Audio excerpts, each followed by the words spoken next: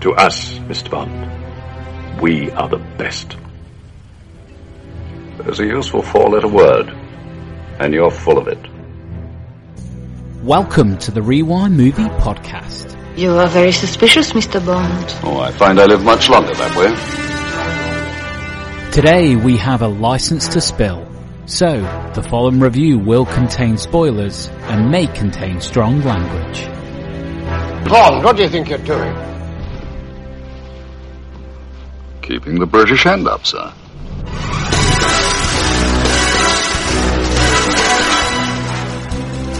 Yes, well, you wouldn't have a smaller piece of thread than that, would you? Curious, somebody seems to have stuck a knife in my wallet. Oh, they missed you. What a pity. In anticipation of the latest James Bond release, No Time to Die, Agents Gally and Matt will be looking back at all 7 films starring Sir Roger Moore. In my country, Major, the condemned man is usually allowed a final request. Granted. Let's get out of these wet things. Starting with Live and Let Die, and ending with A View to a Kill. My God, what's Bond doing? I think he's attempting re-entry, sir.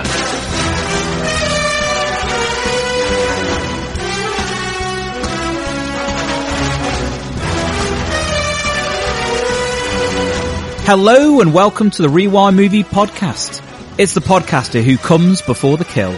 The man with the stolen puns. It's Gally in Glasgow. All those feathers and he still can't fly. It's Matt in South Korea. Oh, welcome back listeners and welcome back Matt. It's me and you again and we are doing something slightly different today. We are not focusing on one film. We're focusing on an era. So Matt, why don't you explain to the listeners exactly what we're doing? Well, we're gonna take a very personal look at the Roger Moore era of James Bond films. He made 7. I was born into these films. I was born in 82, so these films have been around me all of my life. Childhood staple, forever on UK terrestrial TV, whether it's a Boxing Day or a New Year's Day. There's always a jaunt with Sir Rog. So I don't know about you, but it wasn't even necessary for me to own them. It was just like, oh, Octopussy's on again, I have to watch it, or Moonraker's on Christmas Day, I'm going to watch it then. Did you ever buy any of these? No, for the very reason. I know when ITV lost the rights, God, it would have been maybe even, a decade ago now? Might even been, maybe not as long as that, but I remember when it suddenly, Saturdays were no longer just if you had nothing to watch, you could default to whatever Bond was on ITV2. It's a bit like now at the weekend. I mean, I'm a huge Columbo fan, but I own all of them. Yet I'd never actually opened them up because luckily 5 USA will play Columbo throughout the day on UK terrestrial every Saturday and every Sunday. And that used to be the same for the Bonds. It wasn't necessarily always the Roger Moores. They would just go through the gambit. And then I remember when they would do special series like ITV are going to go through every single Bond. It's like, you do it every week. It's like if anyone in the UK knows, like the DFS carpet sale that ends on Sunday, that starts again on Monday. So yeah, I definitely remember it, Matt. Vivid memories of watching them with my dad, on the weekend when there was nothing else to watch. Yeah, well, I remember being in Woolworths once upon a time and they had a buy one, get one free, and we got a few VHS tapes around that time. I remember getting Dr. No and From Russia with Love for my dad, because he's into the early Bonds. He's a Connery fan, I think, and particularly those early installments. And I got, I think, Moonraker and A View to a Kill for myself. So I was always into the Moors. And then after that, they brought out some double disc editions on DVD, which had Roger Moore commentaries. And that was just it for me. That was the greatest thing. Every single one he says, this isn't much a commentary as a reminiscing about the locations. And he talks about the actors and where they went. And I think it's just, it gives him a license to stray. So he's like, if you listen to his autobiography as well, that he reads himself, I think it's called My Word is My Bond, I think. And that's particularly good.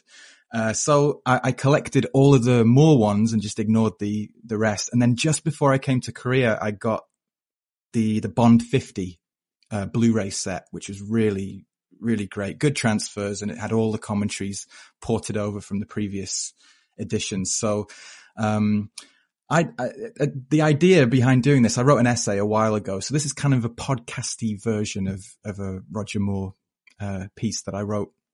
And I wanted to address the labels that have been assigned to him, really. Some of them unfairly and some of them probably more accurate. But I do want to try and avoid a lot of trivia because there's so many Bond podcasts out there that focus on those things. We're not a trivia podcast, really.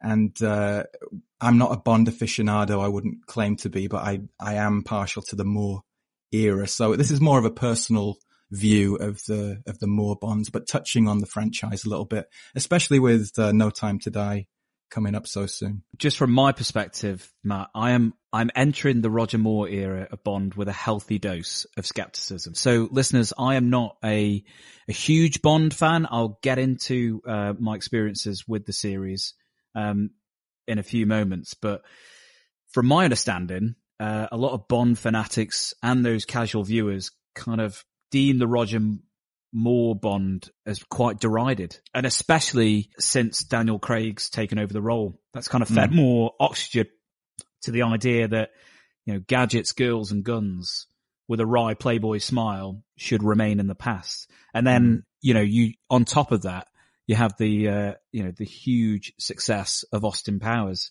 So yes. there's a lot of, I wouldn't even say like misconceptions. It's very easy to have a narrative that is, oh, he's that Bond, you know, the one that looks a bit like Austin Powers.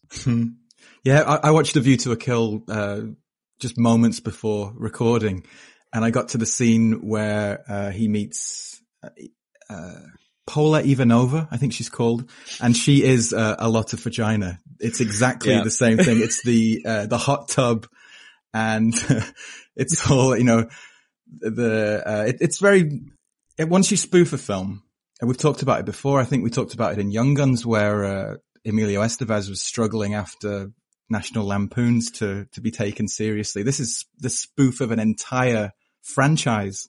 So how can you come back from that? And the Daniel Craig stuff, I think, is just part of the dark origin trend that's happening. And it is going to be a very tough one for them to follow, I think, when he quits, because it's going to be like Batman. I think following Nolan's Batman has been a real issue for them. And I feel like following Craig is going to be really tricky. It's hard to say where they're going to take it next.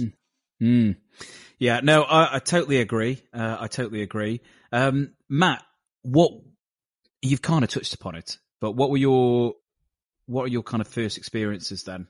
And as far as the Bond franchise, so you've mentioned the Moore, but you know, with the series and how do you feel about that No Time to Die installment, which, you know, comes out, you know, as the time of recording in a week's time? Yeah. Oh, we get it a day before England. I think for the first time in history, Korea gets Bond a day before the UK. So, but it's 3 hours long. So if I go after work, we're going to be out till about 1, but you know, it might be worth it. I hope. I'm a fan of Skyfall. I'm a fan of, Casino Royale. I think they're two of the really well put together movies. And I am a fan of Craig. I think after Moore, he's my second favorite Bond. I remember seeing the first image of him coming out of the water, aping the Ursula Andress Dr. No exit. I think Halle Berry did it too. Yeah, less said about Jinx. Yeah, but when I saw that, I thought, I don't want an Incredible Hulk Bond. He's wider than he is tall. It was just peculiar. I didn't really want to accept it, but once I saw Casino Royale, I could see exactly where they were going with it, and it's very of the time. And that's a terrific film, I think, very rewatchable. So I'm set up for the new one. I think I've talked to a few people leading up to this pod about who their favorite Bonds are, and 9 times out of 10, the old adage is true. It's the first actor you see in the role that you kind of hook into. So your age kind of dictates often who your favorite Bond is. As a child of the 80s, Moore was the guy that was always in the tuxedo. So again, it's like they're saying Almost Famous about your favorite music choosing you. Like your Bond kind of picks you too. So, on another personal note, we nearly made this more specifically about The Man with the Golden Gun, because that has a big connection to my family. My uncle moved to Hong Kong when he was 21, and we've enjoyed family holidays there over the years. So we've visited the peninsula, with the green Rolls Royces. We didn't stay there. It was far too expensive, but we had a high tea there one afternoon. We've been on the ferry. We've, had the street food, and like the sights and the smells of Golden Gun all come flooding back when I watch it. And then in 2010, me and my mum, my dad, and my cousin Marcus went to James Bond Island, which was Scaramanga's lair. And we had some pictures taken there. So you can have a look at that on the Rewind blog. We watched Golden Gun the night before we went, and just kind of experienced that. So that's, on a personal note, Golden Gun really hooked me into Moore in particular. But it's not one of the best Bond films, I don't think, but it's certainly one of my favorites. Well, I'm just glad you didn't say it's personal to you, because you also have a suspicious third nipple. So that's good. A superfluous papilla or whatever. I swear, when I'm watching it again, that they chucked a little hair coming out of it as well. Just one strand coming out of that third nipple. Absolutely disgusting. How about you? What are your early experiences with Bond? And is it true that the first Bond you see is your favourite? This is going to be the first of many sexual innuendos that I drop in. But I came to Bond late. It's very appropriate for this episode. It really is. I mentioned before about watching it with my dad Saturday, Sunday afternoons. And one of the reasons for that is my dad is Greek, his English and his grasp of the English language is good. But, films in particular, dialect and cadences sometimes can be quite difficult for him to pick up. The beauty of a Bond film, no matter what era really, is that you can pretty much follow it from, start to finish. Even if the plots themselves make zero sense, because it's quite set piece driven, you can really enjoy them as just action films. And there's plenty of mugging going on. So again, you can read that without necessarily. It's very visual. Yeah. They're films that you can watch on mute, essentially. Yeah. So I spent a lot of time doing that. And then, I think for a lot of people of probably my age, GoldenEye came out, and then it was accompanied by the very, very good N64 game, which I haven't played since I was a teen. So I don't know if it still holds up, but that game then got me into kind of the Bond canon and all the iconography that comes with it, because I was interested in who this Oddjob was and who Jaws was. And so I kind of went back and watched them a little bit more deeply as opposed to kind of passively. And then when we went to film school, this is when it really kind of transcended for me. I really started to appreciate what James Bond represented as a global brand and as an internationally recognized British institution, like the BBC. So to my mind now, I'm a Bond fan, partly because I think that Bond means so much to the British film industry, and the knock-on effect of the successes is that we are able to champion young British filmmakers in making films that will, get some exposure. And the other thing that I recognized, and this is really now in this kind of era of Marvel and DC and streaming services, is that Bond generates debate. So whether it be who will play Bond, who's going to be the Bond girl, who's the villain, who's written the theme song, is the theme song any good? All of this stuff, where does it rank in the series? What locations are they shooting at? See, that might seem superfluous, but Bond has been doing that since the 60s. And actually, if you track like all the major IPs and all the major franchises, they're all influenced by James Bond because they wish to all have the same kind of content that is generated from it. Articles, discussions. People have got YouTube channels and podcasts now. You mentioned it before. There are dedicated podcasts to James Bond because every 3 or 4 years there will be a new iteration, and long may it continue. So yeah, that's my little blurb. but I'm now like a fan. I'm not probably as deep as some of those aficionados that you mentioned, but I am a champion of it, and I'm really looking forward to seeing No Time to Die. I just hope that, the delays don't mean that the hype will outstrip what we end up with. Would you like to discuss the era or the eras of Moore as Bond? I've come up with, well, I haven't really come up with them, but there's 3 directors that worked with him during his period as Bond. Guy Hamilton was the first director. He made Live and Let Die in 1973 and The Man with the Golden Gun in 74. Well, let's start there then. Let's start with, how do you take over? You've mentioned it before, Daniel Craig. How do you replace Craig? Well, the Bond producers, they really struggled post Connery, and there's a bit of back and forth and a little bit of nonsense going on. So let's talk about that initial 2 pictures of Moore. Well, Moore, to me, I think there's a chance of him getting it before Connery, if I'm remembering right, but Connery ended up getting it ahead of him. So he was always in the picture. So to me, Roger exemplifies the charm and the charisma and this comedic timing that you need. He's got a lot. He's very good with the wisecracks. Of course, he made The Saint, which kind of helped cue up this style of what he brought to the role. Okay, Matt. Well, why don't you remind me and our listeners of the plot to Roger Moore's first film, Live and Let Die? Well, these are very brief. They're not as long as my War and Peace ones that I usually do. It's kind of known now as the blaxploitation Bond. When 3 agents are rubbed out, Bond heads to NYC to investigate Foreign Minister and island diplomat Dr. Kananga's potential involvement, meeting his burly, hook-handed henchman Teehee and Solitaire, a tarot-reading seer whose virginal powers 007 inevitably sexes away. Bond's San Monique Island exploits include uncovering a heroin smuggling front, flame grilling a venomous snake using deodorant and a cigar, enduring the dreadful Rosie Carver's porno acting, a spot of hang gliding, crocodile stepping stones, and witnessing Yaphet Kotto in the worst makeup disguise since Color of Night as gangster Mr. Big. And it concludes with, surprise, surprise, another Bond train scuffle, the sheer magnetism of Miss Caruso, and maybe the best ever Morris Binder opening credit sequence and title song. I found it fascinating because one of the things that Bond, to me, has always achieved is the pre-credit sequence.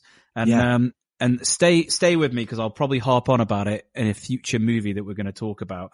But to my mind, now, if you wanted a good comparison, although now it's starting to feel like it's also aged out, is The Simpsons have always managed to do it, right. Which is a separate piece of action or a separate kind of storyline that is somewhat tangentially linked or sets up your central idea, but it gives you an excuse to do a balls to the wall set piece. What I found interesting with Live and Let Die is that it doesn't. The set piece is the funeral gala, which is, a recurring motif. We see it and we understand as an audience member what it represents as it goes through the plot.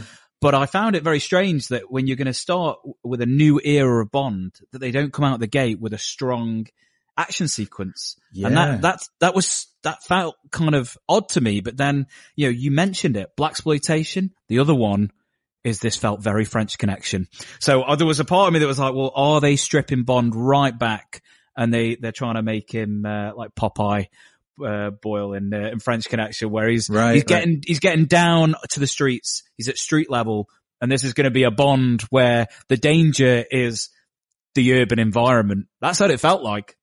Yeah. I mean, the opening sequences are really interesting. I did a kind of a little analysis of the tropes that make up these movies, and the categories I came up with were pre-title action sequence, general storyline and scripting, that includes wisecracks, theme song and opening title sequence, villains and henchmen, Bond girls, and then Moore's general performance as Bond. I'll get into which what my personal ranking came to a bit later. But if you look at the pre-title sequences, I'm more keen on the ones that focus on Bond himself.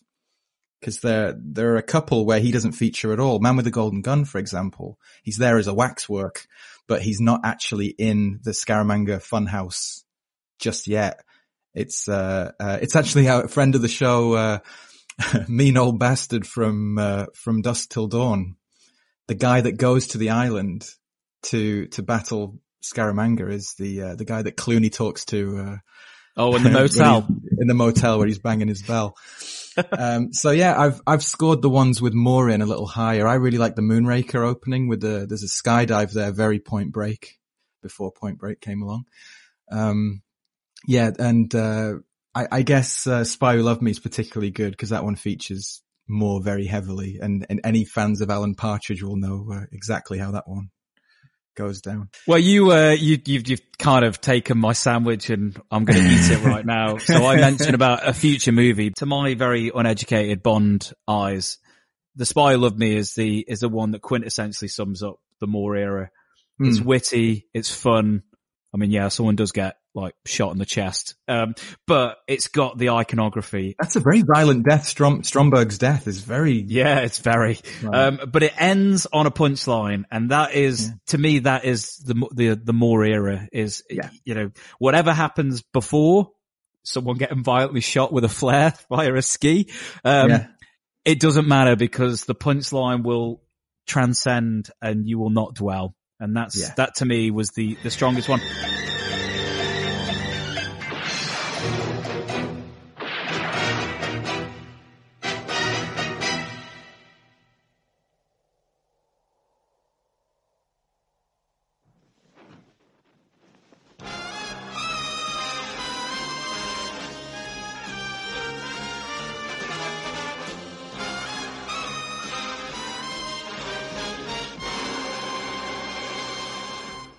Once we get like chronologically to that, I've got more on Spy Who Loved Me, but we should do Live and Let Die a bit more, shouldn't we? We set that one up. We should. This one kind of is interesting. It's really flashy.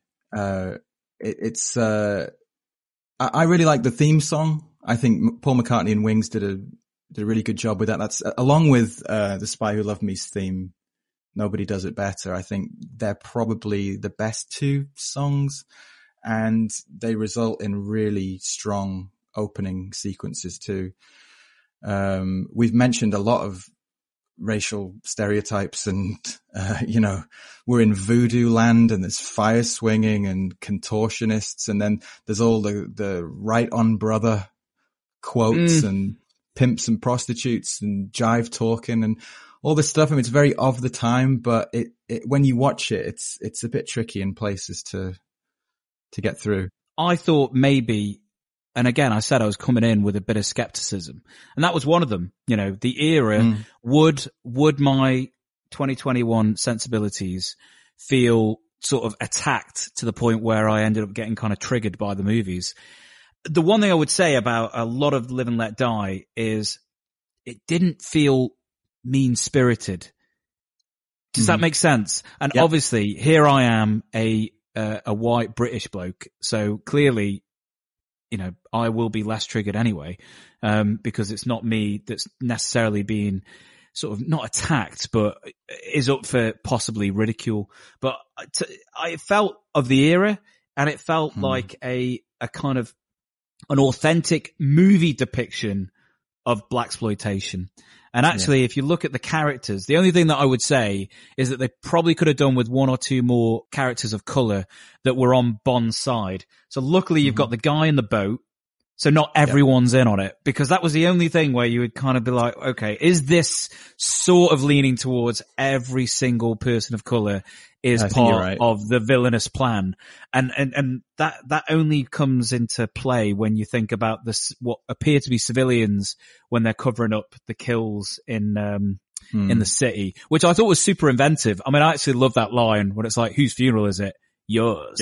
I was like, that is great. That's such a great line and such a great death. And I love the way the coffin comes up and then, nice. That's a gadget in a way. They're chucking a gadget. It's a gadget, yeah. But that was the only thing. And actually, the most egregious character, and again, I'm not from the South, so this isn't me being like, it's the white character that gets the worst, is J.W. Pepper, who, oh, no.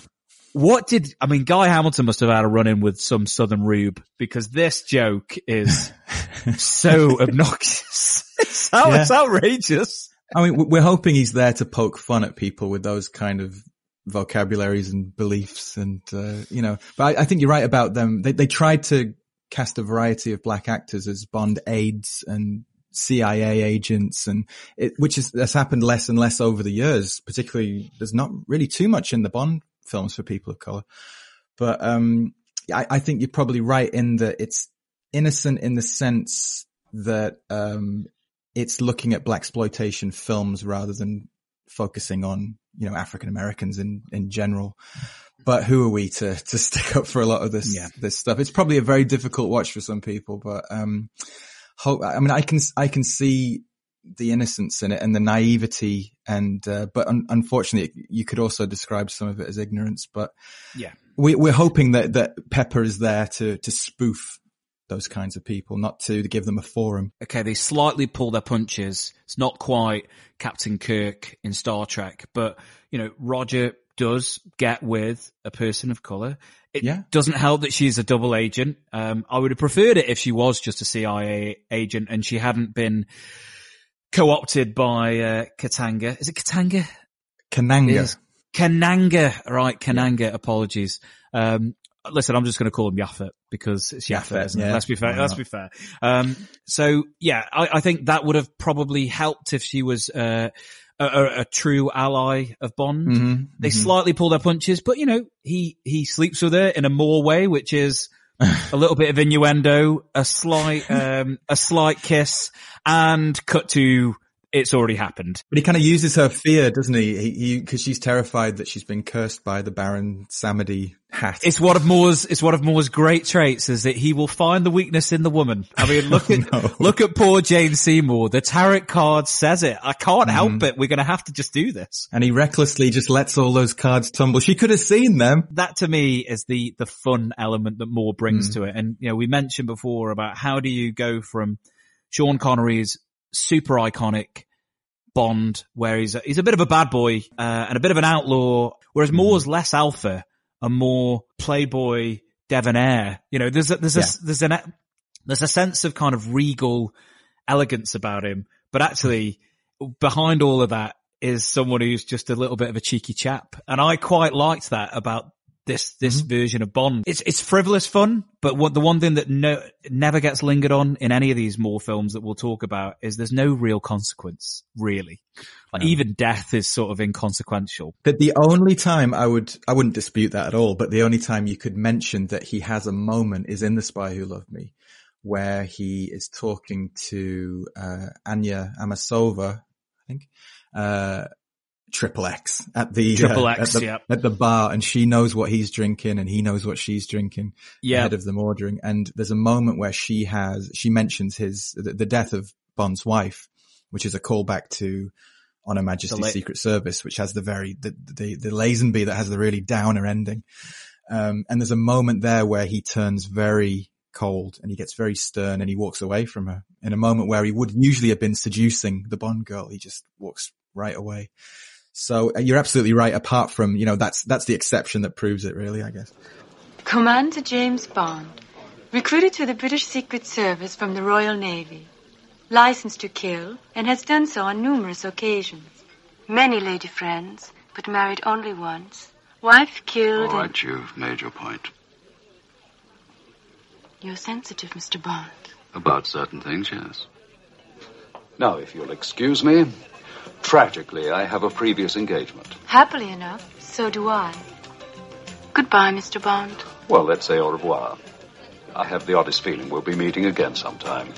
I guess it does, but one of the things that does highlight is that by that point in his run, I think he's at his most comfortable. So in this one, Live and Let Die, they really don't want to linger on any of that. And that's why it feels like such a fun, almost Saturday serial vibe, which is he's moving from location to location. The one thing I would say is I love the plot, which is just the villainous plot of Yaphet Kotto is to just give people free heroin, because he just, and really all he wants to do is free. He wants to fuck his competitors by just making the market complete, like taking the bottom out of the market. And it's like, that's all he wants to do. You know, if he hadn't have killed all those spies, then Bond wouldn't have even got anywhere near him. Yeah, that's how you do it. Get him hooked. Exactly. Yeah. It's almost like the plot in Moonwalker which Joe Pesci has. It's exactly the same. Do you want to do anything else on Live and Let Die, or shall we move on to the next Guy Hamilton? Actually, one thing I did note in that first one, and actually it's probably something you can stick on Roger Moore throughout. No real hand-to-hand physical action. I think Guy Hamilton's not comfortable shooting it, and I don't think Moore was. So it's all vehicle based.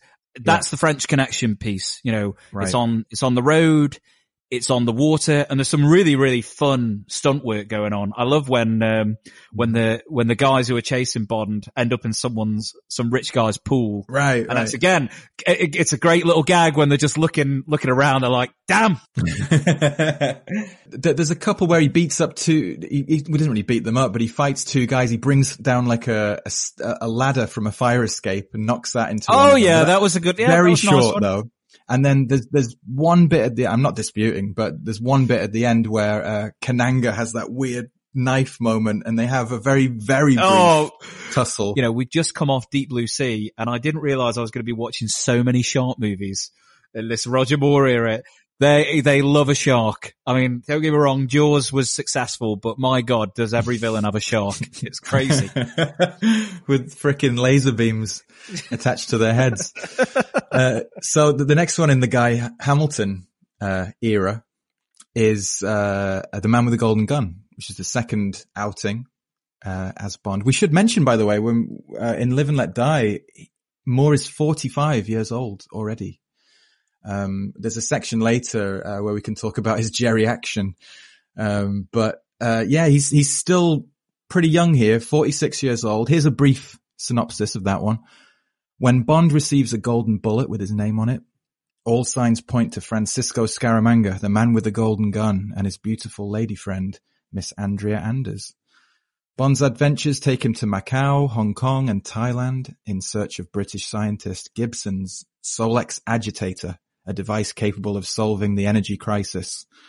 Bond, unfortunately and inexplicably, re-encounters fat American racist J.W. Pepper. He throws a Thai boy in a dirty river, sticks on a fake third nipple, almost skinny dips with Chew Me, and battles an entire karate school. On Scaramanga's Island, 007 negotiates the assassin's deadly funhouse, kills Scaramanga, rescues the bikini-clad Britt Eklund, and ties the bottle-hoying, short-statured knick-knack to the mast of a junk in a lobster cage, but only after whacking him with broken chair legs. It's interesting, Matt. The Man with the Golden Gun felt like the one that if you are going to get triggered, this will probably be the one. Because the only thing you can say is that this one is equal opportunities. Like everyone gets it. Pretty much everybody. J.W. Pepper is let off the lead. So I don't know why he's there. We mentioned how ignorant he is. Why on earth he's in Thailand as a tourist? But everyone's a target. So if you're blonde, welcome to the party. If you're of Thai descent, welcome to the party. If you're a person of a certain height, welcome to the party. And if you've got a third nipple, it's all there, isn't it? I mean, I wrote down one thing I didn't mention with Live and Let Die, and actually what I think the Moore era really signified, the step change in where Bond as a series was, you know, initially as a trendsetter, now as a very much a follower of trends. So, you know, we talked Live and Let Die is blaxploitation and French Connection. The Man with the Golden Gun is absolutely got to be in response to Enter the Dragon. I mean, why he randomly just goes to a karate school and starts fighting.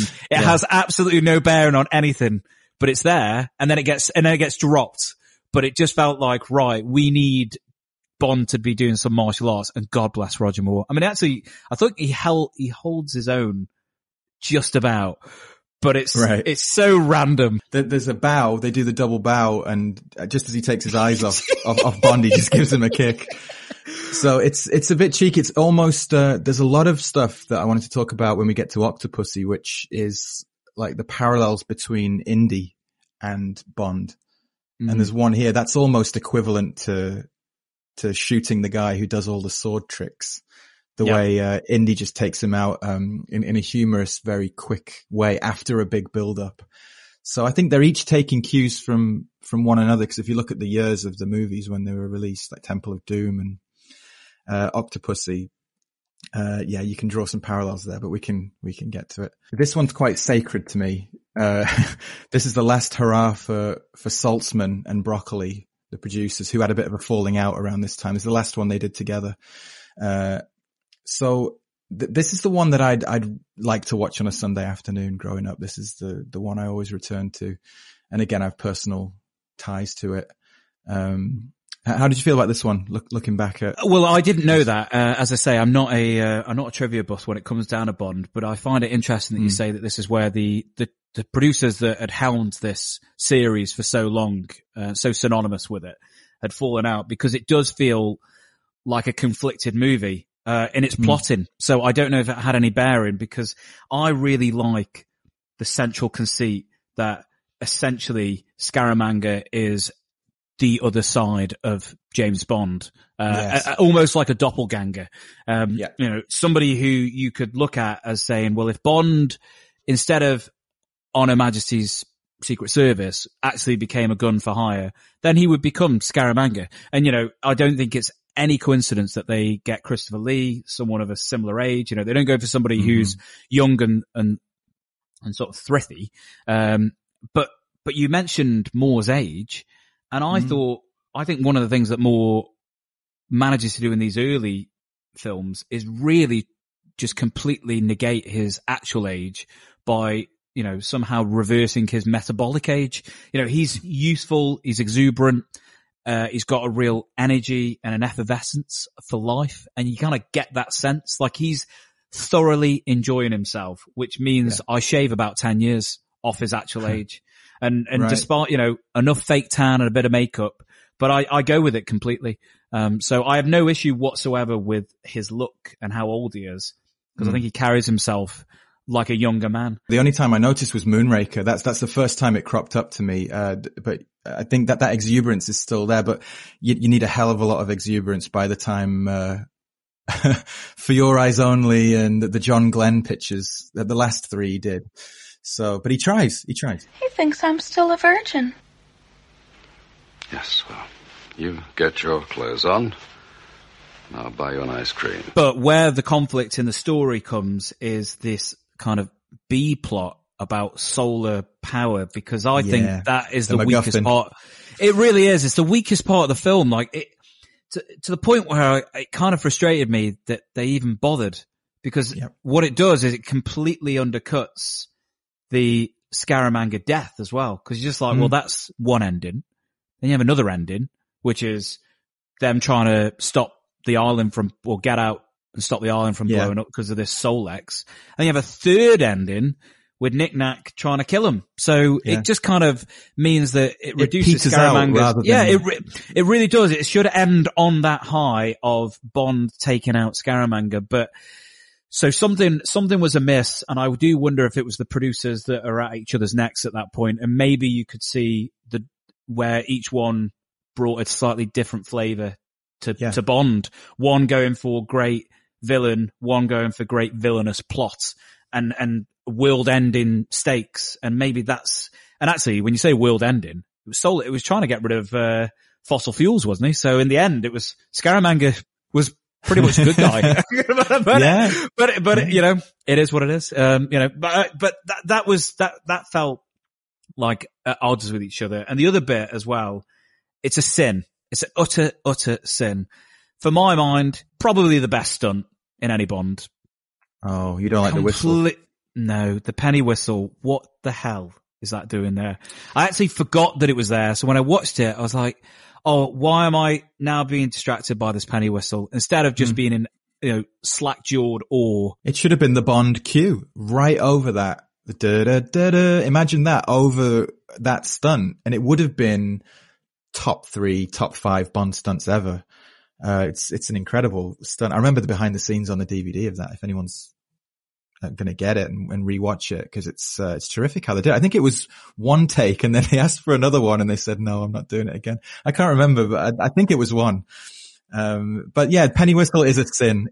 It's a sin. You're right. What are your thoughts? So we touched upon it in Live and Let Die, but the Bond girls, namely Britt Ekland, because this was a tough one, because she is written horrendously. So if we're going to go into Austin Powers territory, this is probably the Bond girl. Like she is the one who is the constant inciting incidents. So every time the plot could just stop, don't worry, Britt Ekland is going to, move a panel with her arse. It's just, or get trapped in the boot of a flying car.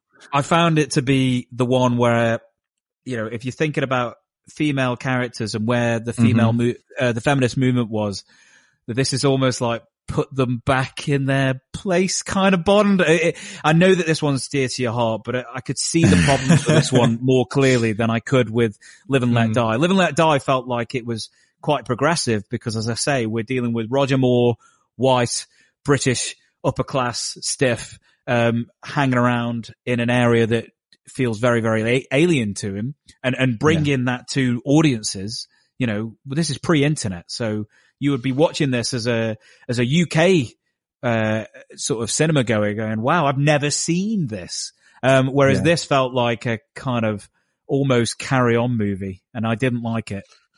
Yeah, well, I've got a few noted down as my favorite Bond girls, but we discussed how this section should be called "Ooh, sexist." But she would be very near the top of my list as one of my favorite Bond girls, but she's written as a ditz, unfortunately. She looks lovely, but like you said, she's a catalyst for certain events happening. And, she doesn't come out of it looking particularly bright. She is more the damsel in distress compared to a Melina from For Your Eyes Only, who has a crossbow and she's looking for revenge because her parents have been killed.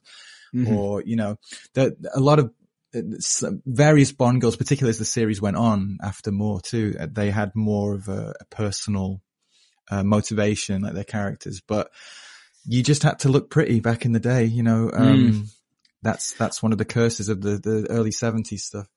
Well, I will say this though, Matt. Maud Adams, one, she's stunning. She looks fantastic in this film. Her statuesque death, well, she's already dead. I found that to be quite harrowing, as in a really, really intense visual, because she is like a doll. Right.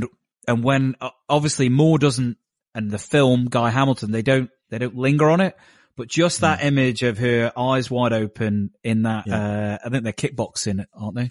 It's like a Muay Thai. Muay Thai, yeah. Muay Thai. I thought that was fantastic. I thought that was really, really visually quite harrowing and quite strong. That invokes like this thing of, how he got that shot as well. How did Scaramanga get that perfect shot to kill her instantly, to get her to freeze? And then he says, "Oh, a difficult shot, but quite satisfying." Yeah.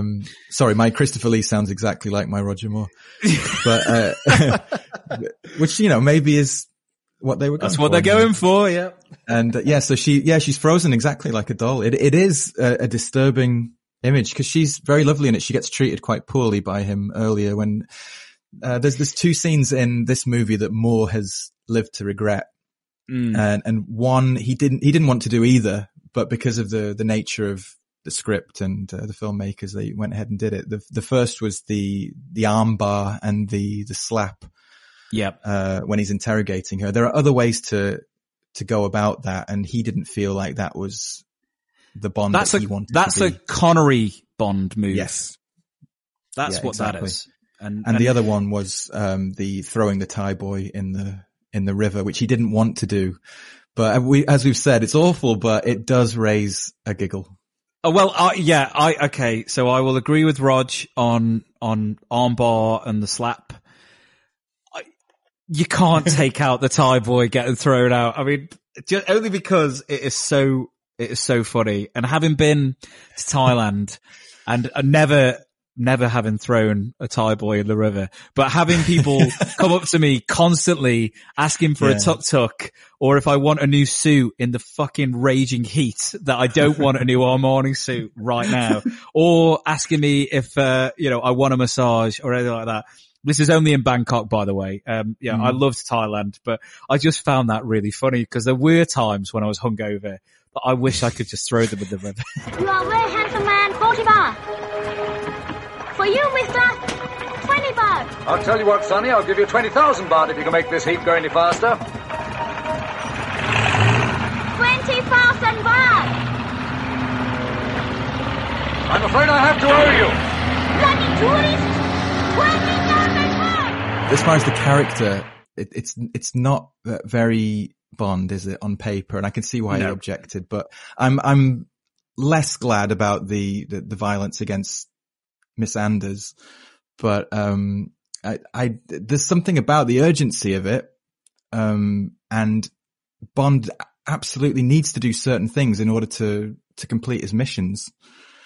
But there's a very blurred line between the two of them. She's really done nothing wrong, and to him anyway. And in fact, we find out later that she's the one who put his name on the bullet that actually led him there. She's looking for help.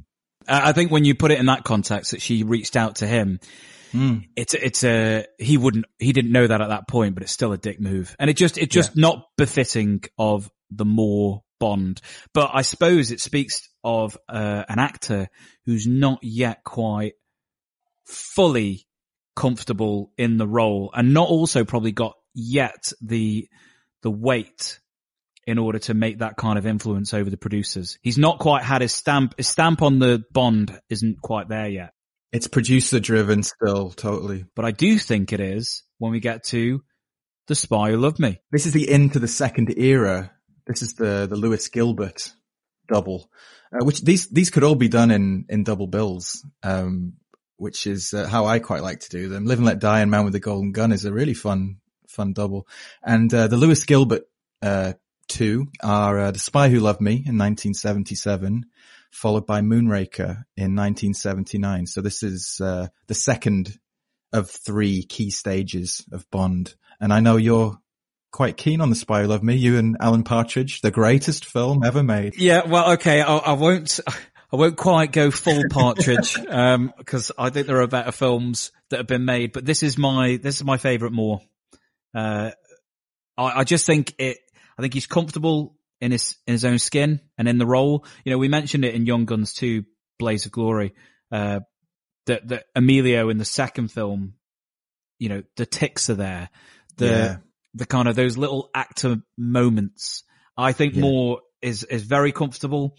There is the trend setting continues, and to the point where it's almost like a movie within a movie. I mean, the Lawrence of Arabia bit I completely forgot about. With the score too, they're not even ashamed of it. That's a very Gilbert thing. He does it in Moonraker 2 with I think there's a Magnificent Seven moment in there, da, da, da, da, da, da, and they're on horses, and it's exactly the same. Shall I do a synopsis very quickly just to remind listeners? Bond couples up with Anya Amasova, aka Triple X, to thwart underwater mad lunatic Stromberg, hell-bent on drowning the world with robbed nuclear submarines. 007 delves deeply into Egypt's treasures, battles metal-mouthed oaf Jaws, faces off against winking helicopter babe Caroline Munro, and has an enormous machine gun and grenade chucking battle with Stromberg soldiers. This one feels like they're pulling from older Bonds as well. It's a bit Goldfinger, isn't it? Stromberg's aspirations and his demeanor and manner. It feels a bit secondary to Goldfinger, although I know which one I'd rather watch. Bond aficionados will, beat me up for it, but if it's a Sunday afternoon, I'd rather put The Spy Who Loved Me on than Goldfinger. The thing that I really enjoyed about this film is I think we've got to step up in quality when it comes down to the director. This film has got like a lushness. There's a sense that all the money is up there on the screen. And I'm thinking about his Leia.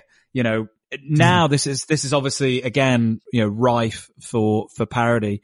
But Stromberg is I don't find him a particularly compelling villain. As far as the actor, he does just a lot of sitting and a lot of just, talking about how he wants to get everyone to live underwater. I mean, he presses a lot of buttons, doesn't he? He sort of just sits there and hits his buttons. But it's made up for with the fact that his kind of plan is so very, very absurd. And this is, it's Dr. Evil. This is Dr. Evil. I want everyone to live underwater. So I'm going to literally nuke the world. So everyone has to come down to like almost Atlantis. It's mental. Like he's got webbed hands, hasn't he? I mean, what's that about? It's called Atlantis. He wants to call it that too. Jesus Christ. I mean, but this is the kind of absurdity that is perfect for Sunday afternoons. No, I mean, this is what and why I said before about this being the one that I think encapsulates, in the pre-title sequence, the Roger Moore era, this film does as well to me because it's absurdist. But it's absurdist escapism that I am totally down for because again, there are no real consequences. But what we do have is we have a little bit more drama within the characters that surround Bond. And I'm looking at the Triple X dynamic. Well, she has motivation in this one. We just mentioned it. Could you have better motivation than Bond having killed her? I don't know if he's a fiance, but certainly a lover of hers.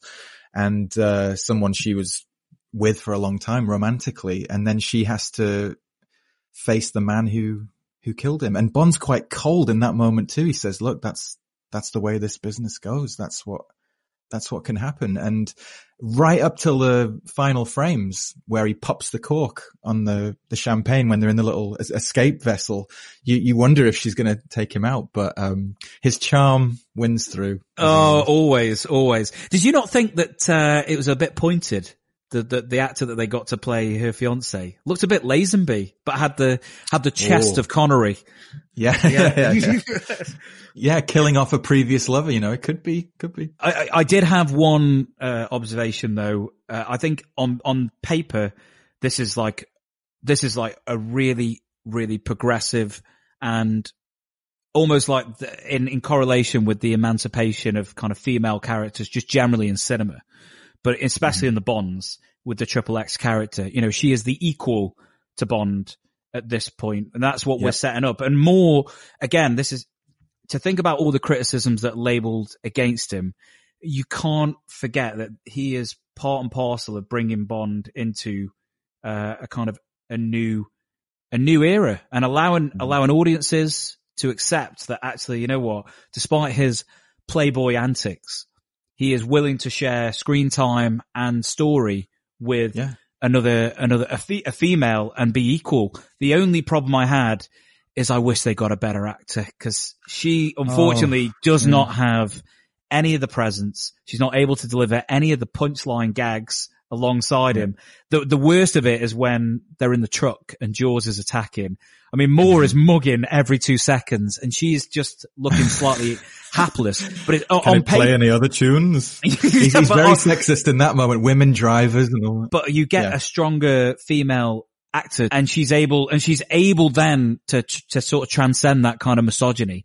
But she isn't. Yeah, she looks great, particularly at the end during that escape sequence. She looks fantastic and went on to marry Ringo Starr, trivia fans. Oh, well, there you go. Well done, Ringo. So in that movie, you're right. They're trying to create an equal again, pushing it, from Scaramanga to a female character. And there's a great to and fro between them where he's already looked at the microfilm and he knows that it's missing all the vital information, but she's very proud to have taken it off him and knocked him out with that cigarette gadget that they had. But they're trying to one up each other and, Bond does ultimately come out on top, but they are trying to give her more to do. And I think you're right. The acting could have been better and she could have been more proactive and feminist, but in the next movie, Moonraker, you have Lois Chiles as Dr. Goodhead, and she has ignore the ridiculous name because that is undercutting my point completely. But she has more of a pushback against him. she resists his charms for as long as humanly possible. But yeah, I think it's the Lewis Gilbert era. They were trying to bring a bit more life to the Bond girls. Yeah, I think Lewis Gilbert is he's a better filmmaker. I think Moore is more comfortable in the role, and this feels like it was written for Roger Moore, not written as James Bond and whoever's going to play him. Yeah, it's tailored to him. It's playing to all his strengths. I mean, the belly button, the sort of the belly dancing stuff. I mean, it's just kind of absurd and funny, but I was laughing. I still don't feel the jeopardy, even when Jaws comes in as the big heavy. Here's what I feel as an audience member watching it is Bond, again, suffering no consequences, having nothing to really drag him down. He squashes away and the kind of, I had a wife stuff when he's having his, to and fro with Triple X. And it's fun. You can go along with it, and just that line in Egypt, that is my favorite line of Moore, because I know that he said he never raised an eyebrow, but I swear his eyebrows raised. You quite sure I can't persuade you to stay the night? When one is in Egypt, one should delve deeply into its treasures. He knows exactly how daft everything he's being asked to do is. And he does it with aplomb. He doesn't shy away from that. Well, it's a lightness of touch as well, because in this one, and I've read in interviews where he says, like, I play Bond as not a killer. I don't have that killer instinct. But I would argue that he does. He just doesn't, they don't make a point of it. So, he kills Triple X's, fiance right at the beginning. I mean, that's it's a pretty violent death, and you paused on it again, One of the things in the Roger Moore era, straight from Live and Let Die, is everyone who dies, they will give you one shot, especially if it's a prominent character, where their eyes are always open. They're not shut, like in a Disney movie where they're dead, but they look like they're just sleeping. They will just give you that one shot to be like, there's your consequence, but they don't linger on it.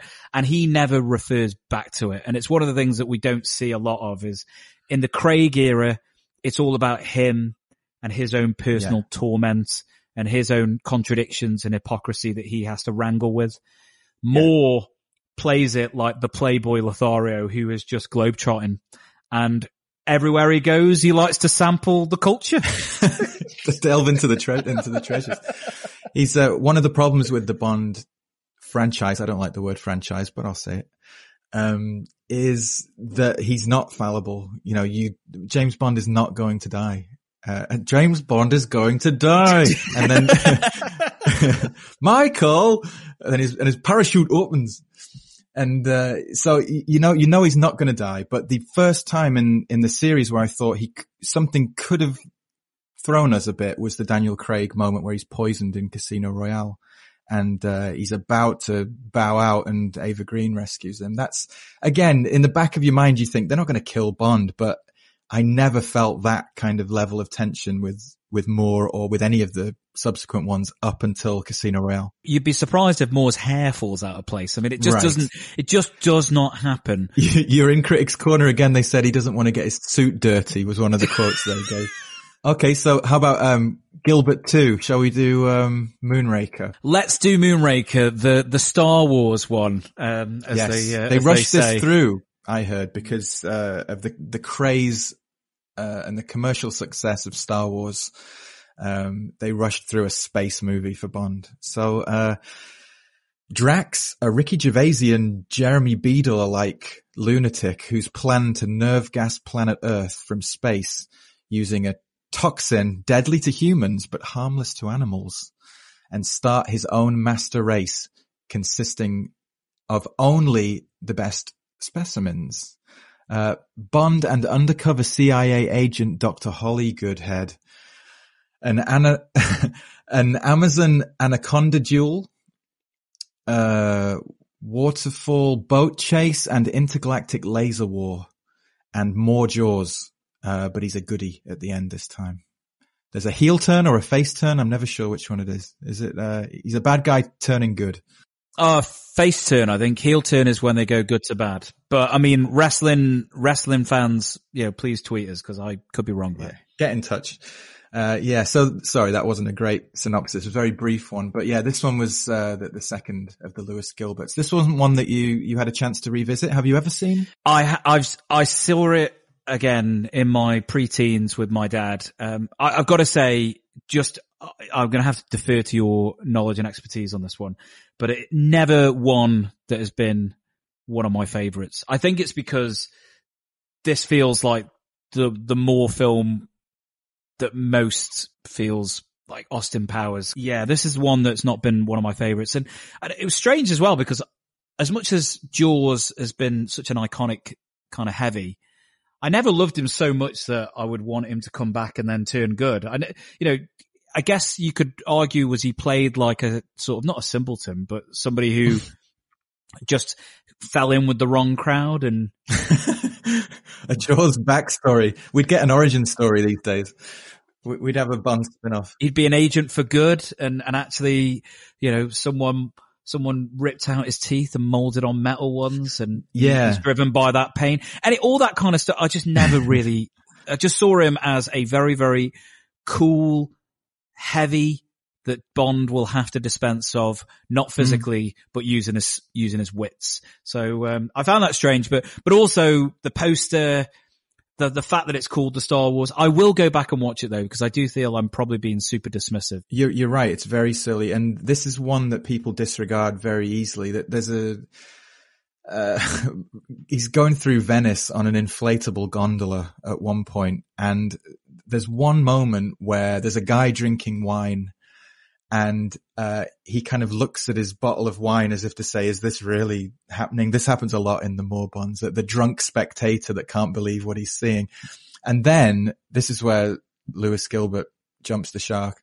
There's a pigeon, and the pigeon does a double take of Bond on a gondola. So that's one of the silliest moments in any Bond film, certainly in the Moore series.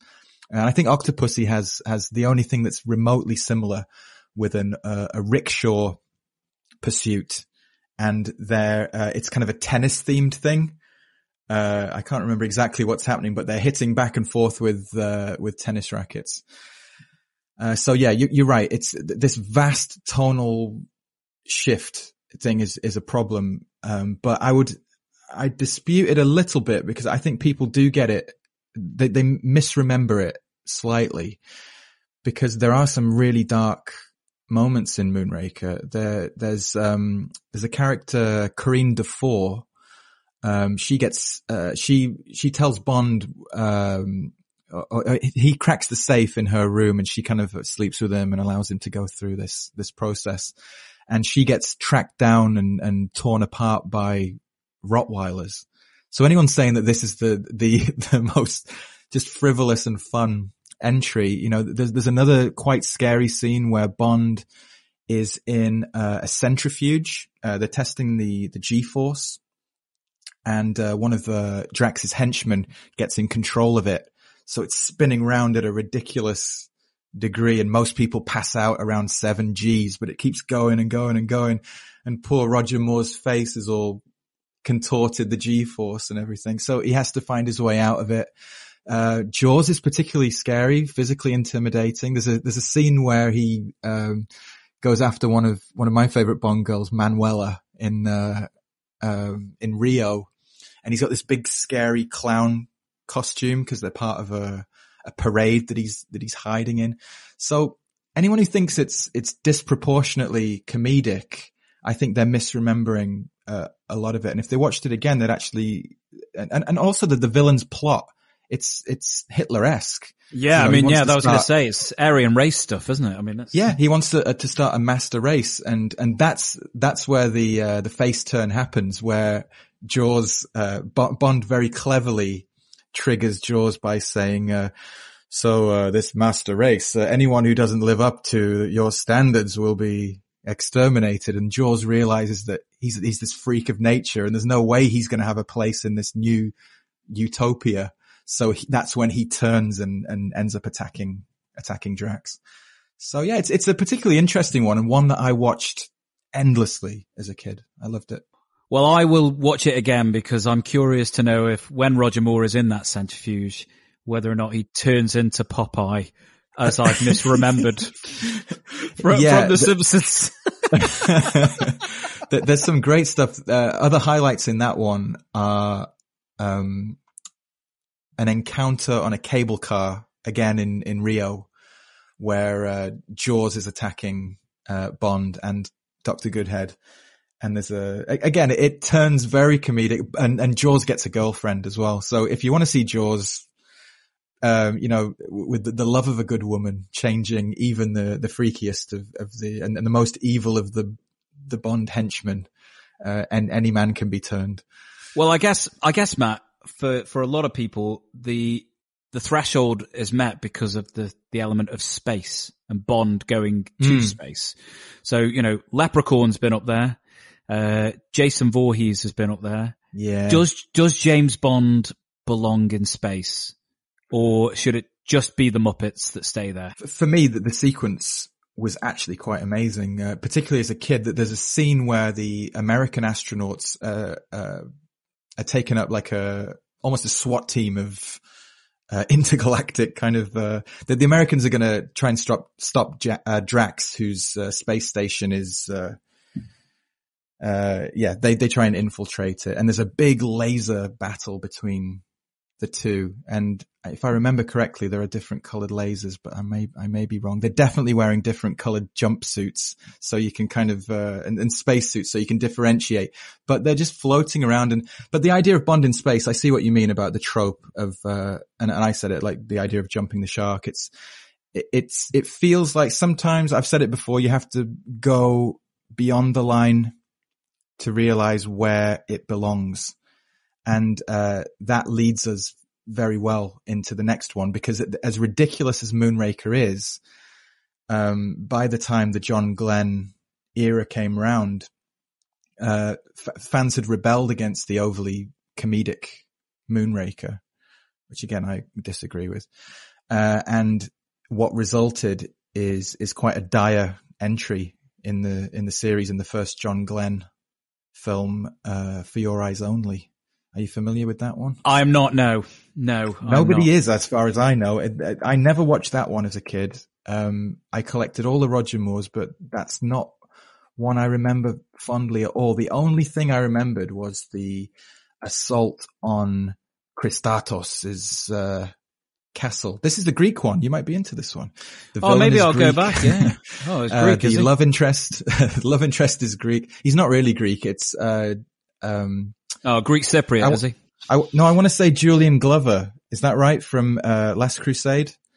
He's the villain, but he's playing Greek, and the love interest Melina is Greek, or playing Greek.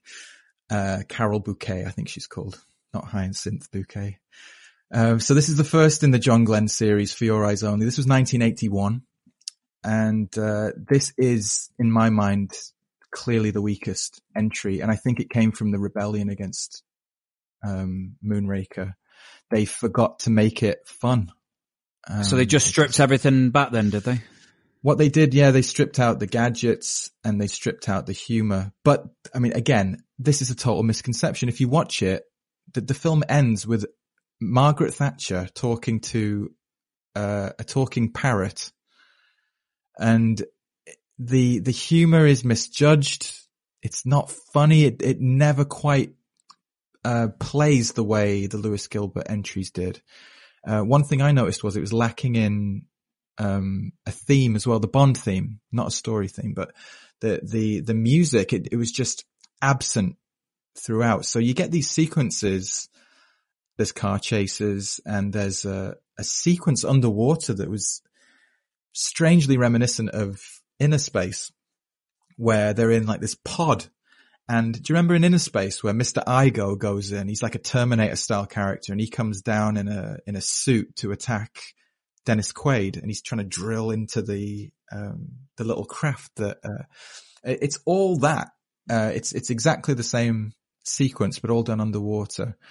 But it has no momentum.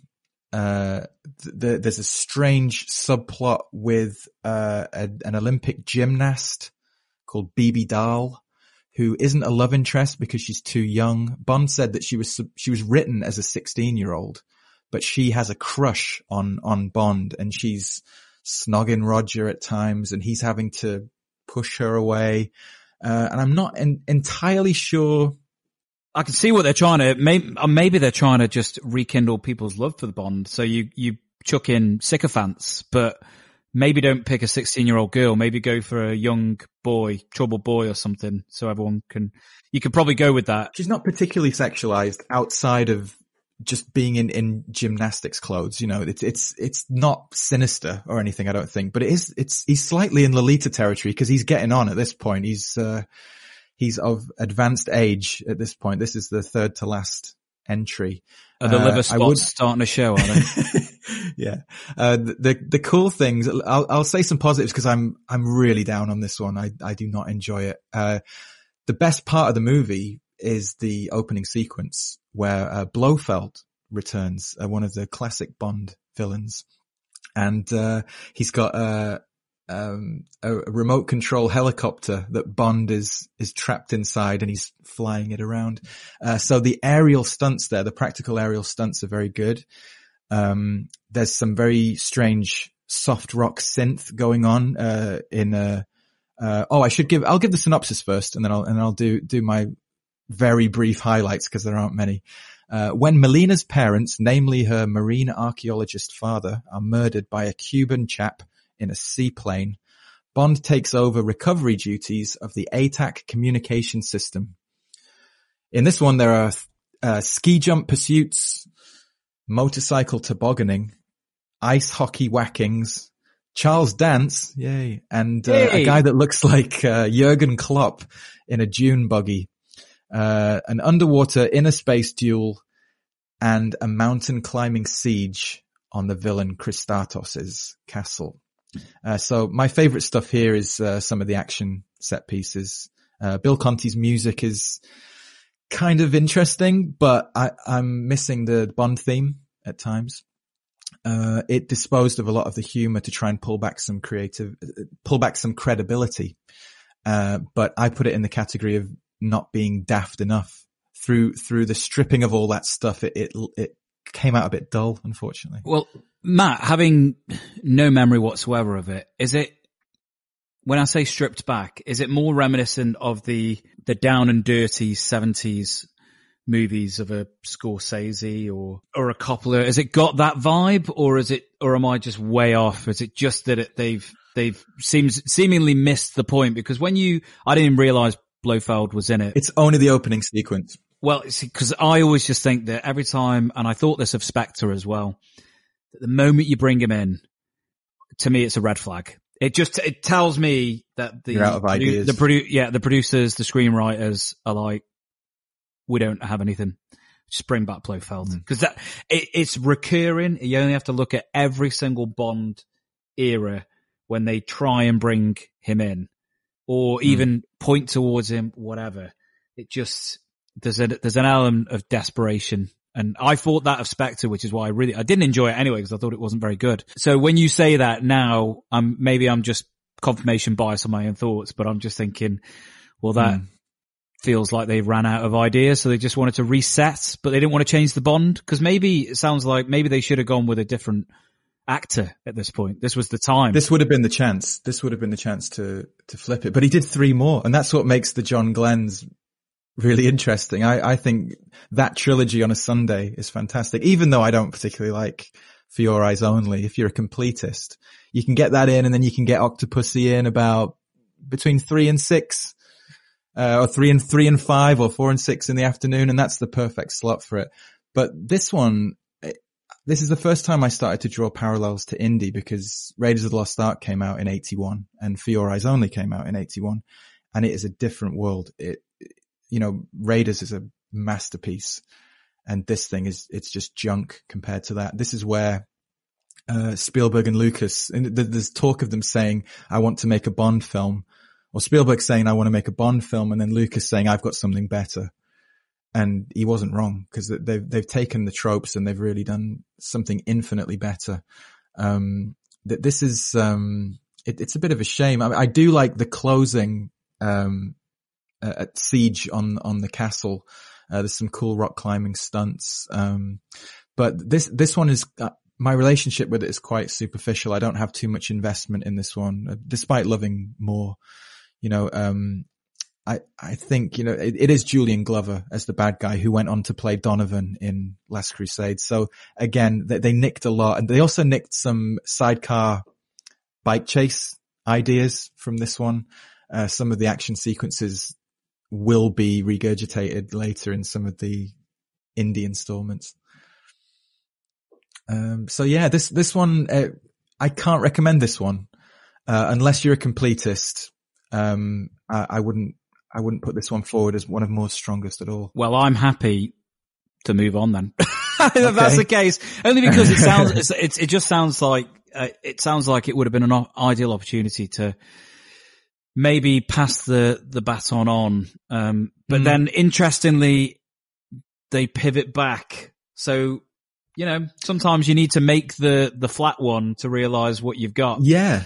Yeah. Well, that's kind of what happened, because Octopussy is silly again, and that's what I wanted, and I think that's what fans wanted. Even the name, just the name, it conjures up all sorts of imagery. But the fact that it's called Octopussy, it immediately puts a smile on my face. I'm just smiling now, just saying the word Octopussy, because I rarely get a chance to say it in normal life.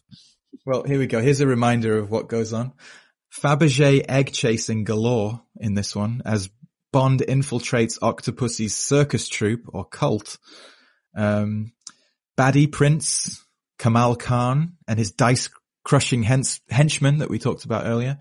They're all there in order to prevent nuclear war at the hands of a renegade Soviet General Orlov.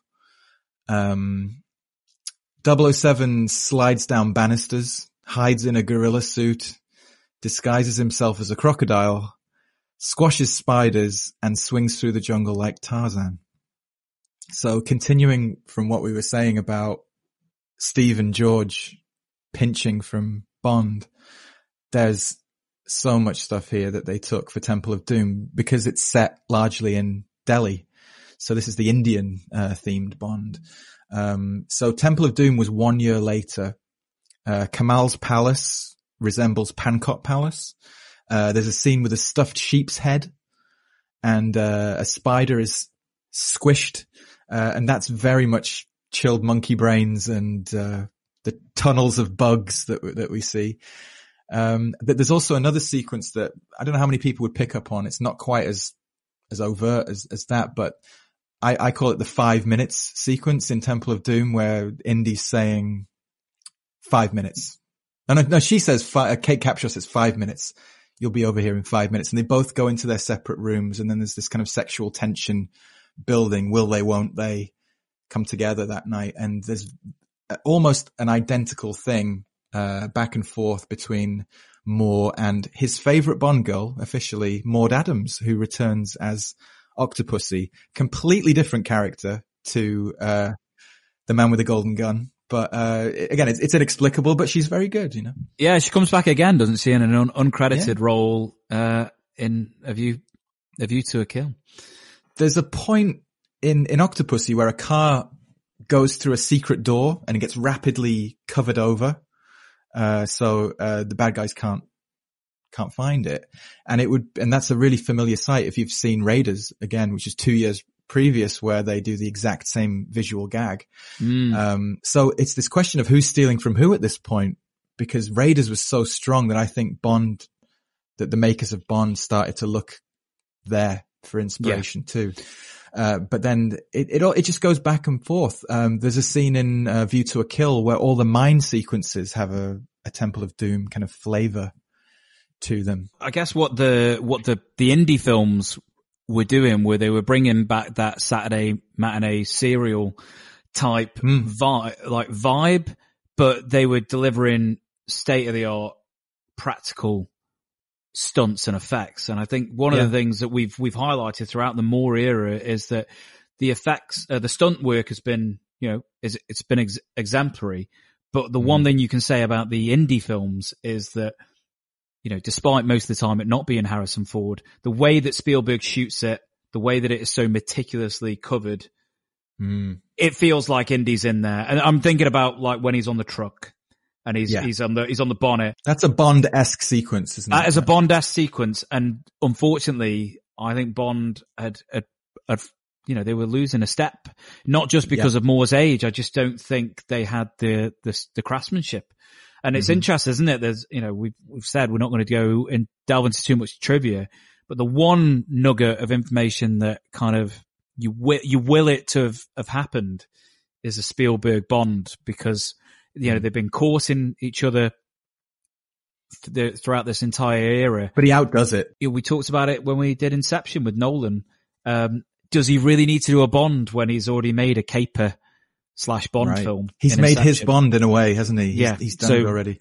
Why would he be stuck with the trappings that come with a James Bond when you can just do one vicariously? It would be a case of, if I do it, I need to do it my way, which was the Tarantino pitch, which did not go across. So I don't think they'll go for Nolan, because I don't think he'll compromise, and I don't think it can't be a Nolan film. It needs to be a Bond franchise picture. Yeah, and you could argue that the scene with Fassbender in Inglourious Bastards is the type of Bond that we would have got, which was all about whether or not, because one of the things of the Bond films, everyone bloody knows who he is. So there's no point in having the James Bond 007. Everyone literally knows who he is. They know what he drinks. They know what he drinks. They know everything. So if he's in town, it's like he's on the case. Whereas at least I think Tarantino probably would have probably gone in the anti-Bond, for all the spy films that are Bond influenced, there were those ones that were like, we will do everything to not be Bond, which is we'll concentrate on the espionage, we'll concentrate on the deception, and we'll concentrate on the hiding in the shadows. Bond's out front and center. Yeah, well, I don't know exactly what he would have done. All I know is that it would have been called Casino Royale, and that's what he pitched, and it would have been done with Pierce Brosnan. It wouldn't have been done with a new actor. He would have kept Pierce in the role. So I don't know anything else about the concept, but it was ultimately rejected, I think. Yeah. Another interesting thing about Octopussy, it's much more fun if you say Octopussy, which is the way Kamal Khan, played by Lewis Jordan, says it all the way through.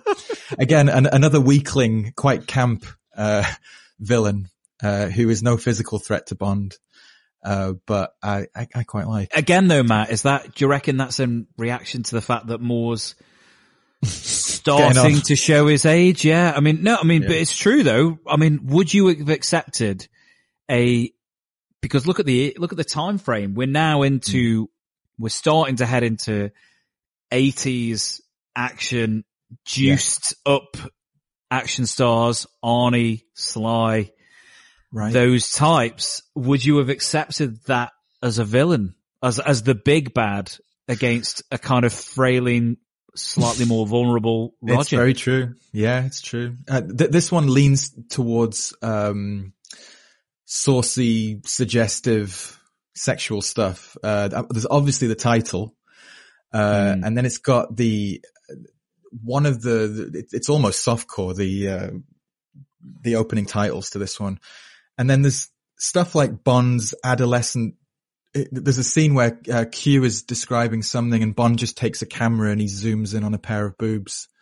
And it's to everyone in the scene, it's hilarious. Even to the girl he's zooming in on, she doesn't object at all. In fact, she's eyeing him up as if to say, God. Hello, James.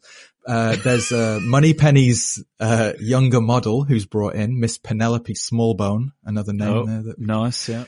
Add to the list. And then very suggestive lines in this one. I need refilling is one, which is, she's talking about her champagne glass, but, more kind of, again, I'm sure he lifts an eyebrow at that point. And then, Magda, another one of probably my top 10 Bond girls. She has, an octopus tattoo and he says, what's that? And she says, that's my little Octopussy. So that's another overt one. And then there's a bit of nudity where Maud Adams comes out of a pool, naked as well. So, this one really kind of pushes sex to the fore. That there's a harem of women in this, Octopussy cult, kind of circus troupe. So, there's lots of ladies in this one. So Roger was very, very at home, I think. Well, they're going back to the playbook, which is, I think, the right instinct if you still got Roger Moore about. I mean, you're saying that they're really pushing it. Well, everything you've described there sounds like everything that I saw in the early Moors that I've watched in preparation. So, Maud Adams in a shower popping out and hit the gleeful grin on Roger Moore's face.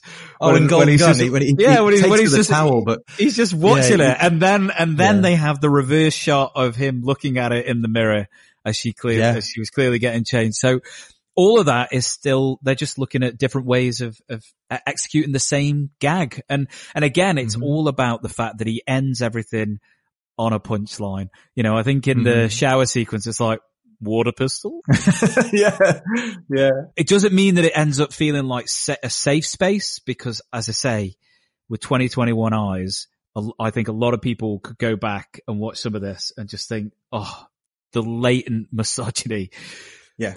But it feels like everyone's in on the gag. I guess that's the thing. There is objectifying of women, but I would say that of all the Bonds. In fact, the Pierce era has some of the most egregious stuff as well. It's just that it's under the veneer of kind of a more progressive viewpoint. I think the Moore era, essentially, the formula has been, it's on the chalkboard. They're following it. They know it. And again, he's comfortable. This is his space. One of the things I found really interesting in kind of looking back at Roger Moore in interviews is how kind of, self-deprecating he is. He would be the first one to say, listen, I haven't got a particularly, stellar range. And he would argue he's not a particularly great actor. For me, it doesn't matter. Did I look to Arnold during his high points for emotion? Did I look to him to emote? No. I'm watching a persona, I'm watching a star, and sometimes you don't need to have the greatest acting chops. One of the things that Daniel Craig really did bring was somebody who was able to delve deeper into the character and be a little bit more internalized. I thought you were going to say Egyptian treasures again. Oh, and maybe in No Time to Die. I don't know. Maybe. Well, there's this idea of him being a cheesy or a hammy actor, which I object to. He does play down his performances, and he's very self-deprecating. You're right. I think the series benefits from his humor. And I think it owes something to this. He was playing a crime fighter and a playboy, Simon Templar in The Saint. And he even directed some episodes, and there's some stuff there where he looks directly into the camera, and he's doing everything but winking at the audience, and it's all queued up for him. Like you said, Spy Who Loved Me was like a made to measure suit for him, but for some reason he can get away with more than some of the other Bonds with me. If the exact same things happen with Pierce. Well, you know what, you've hit on something there, because I've just had a flash back.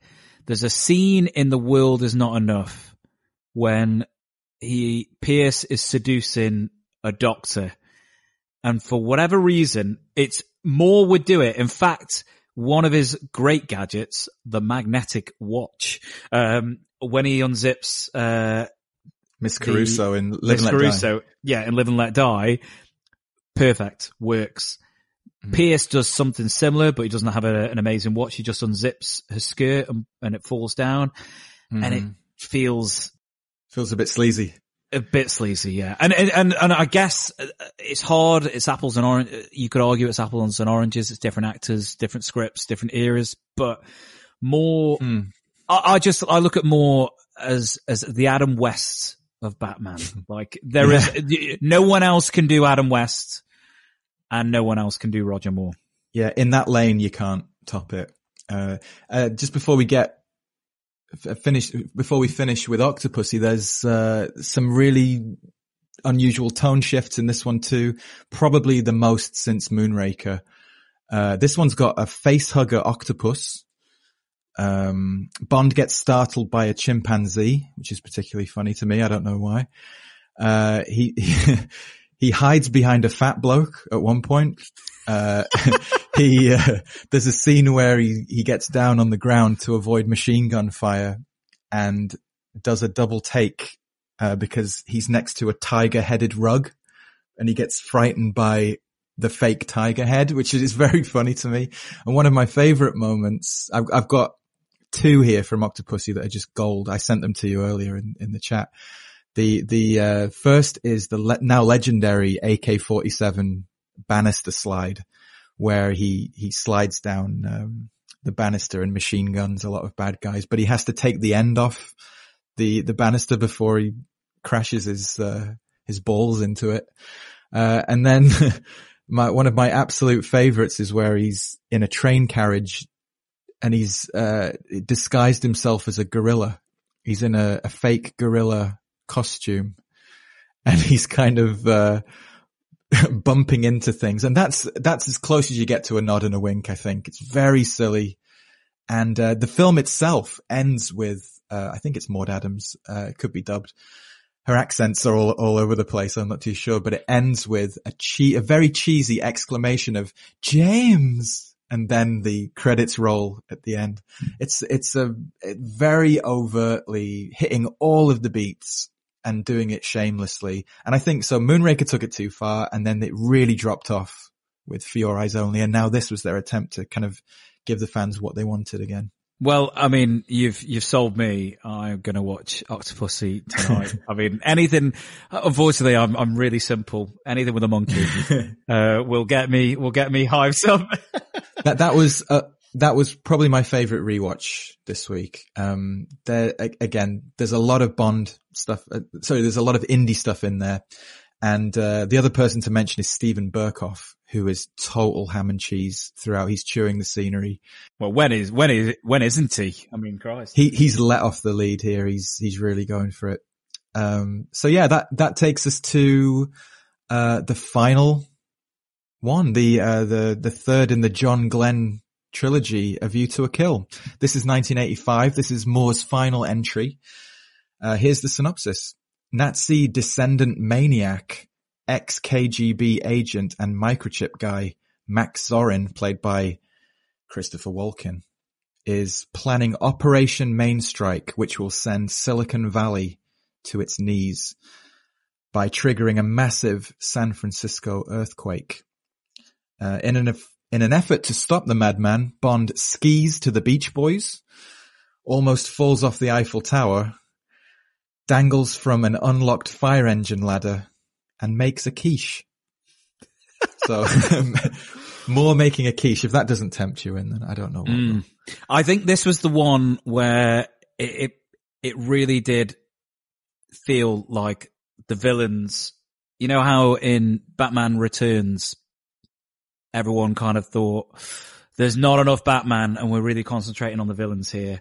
I think one, because they've got Christopher Walken, who is, just at this point, he is hot, really hot. So they're very much like, give Walken time to do his thing. But you've also got Grace Jones. But would you mind, because this is the first time Christopher Walken has come up on the show, would you mind if I just recite Goodnight Moon? Of course, yeah. Yeah, because it's my favorite. Look, Maggie, Christopher Walken's reading Goodnight Moon. Goodnight, room. Goodnight, moon.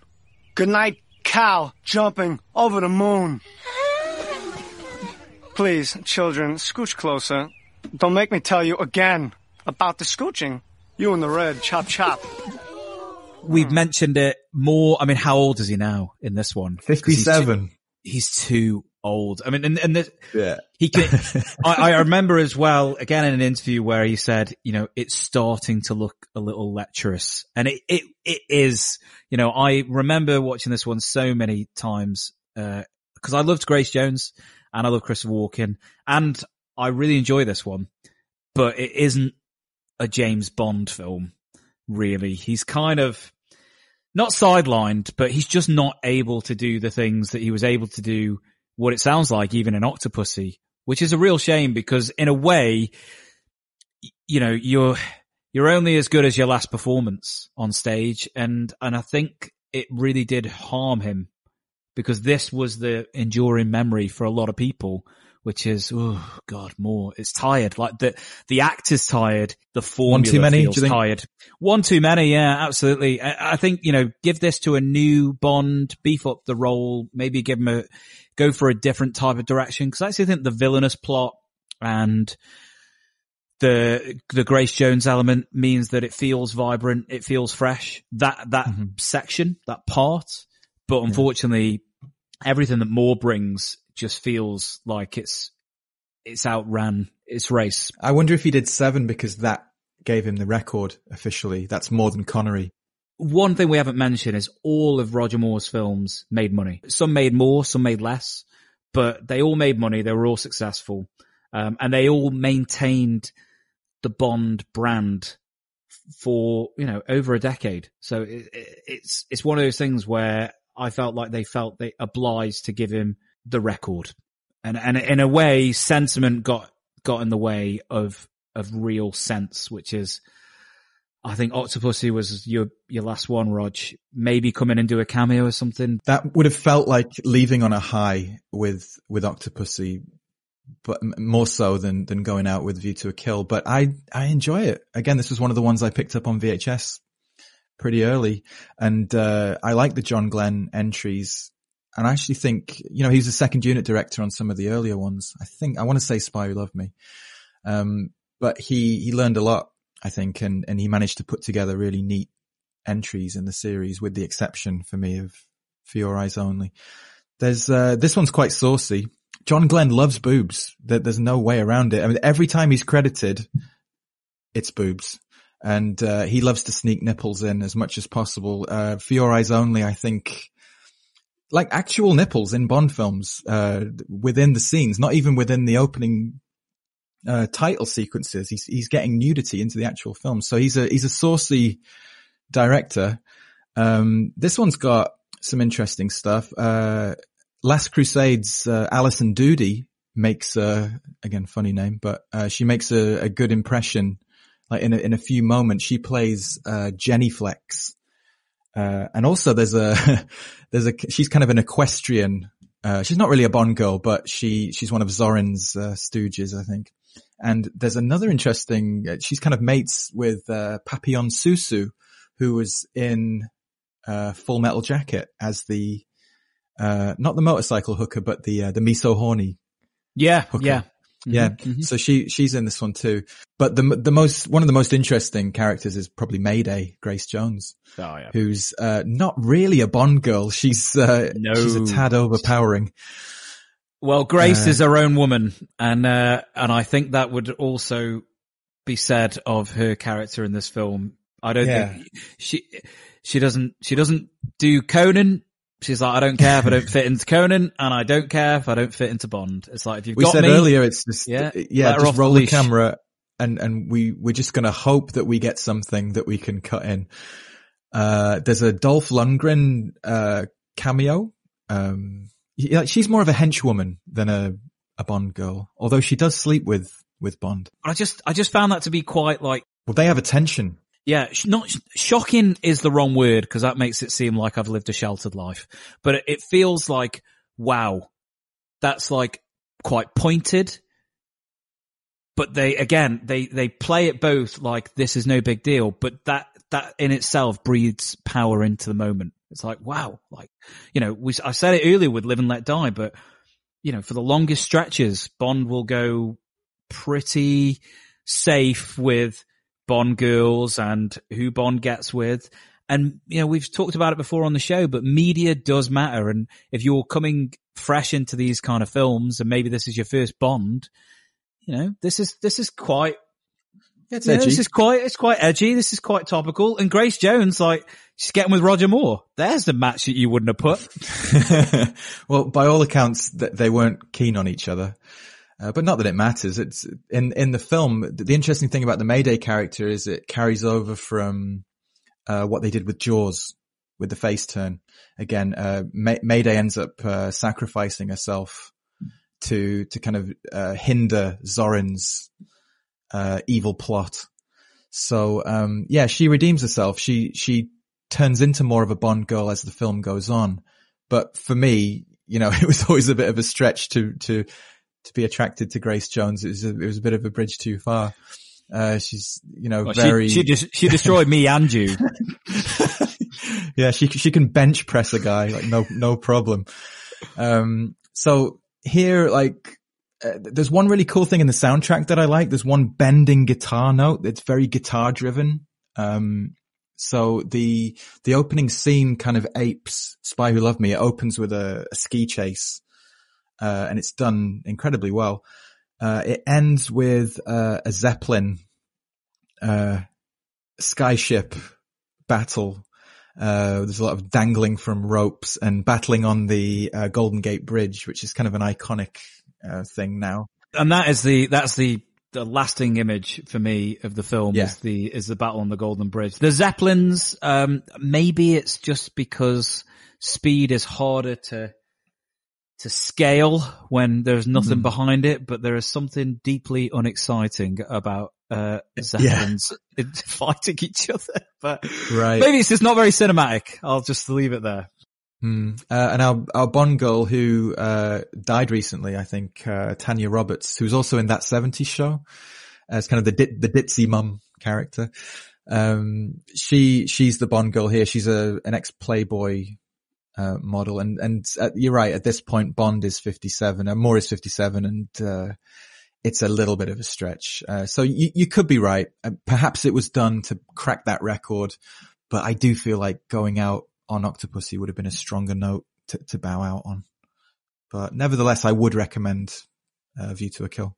Yeah, I agree. I do enjoy it. I just, I feel like his powers are waning, and it's, you know, normally a lot of films, especially films that have, you know, got a series of movies or sequels, sometimes it'll come out in the production or a behind the scenes kind of documentary. You know, I don't think anyone, when they watched Alien 3, would have known the turmoil that Alien 3 went through to get to that point until after the fact. And then you go back, and then David Fincher becomes David Fincher, and everyone goes, well, what about that Alien film that he did that wasn't that great?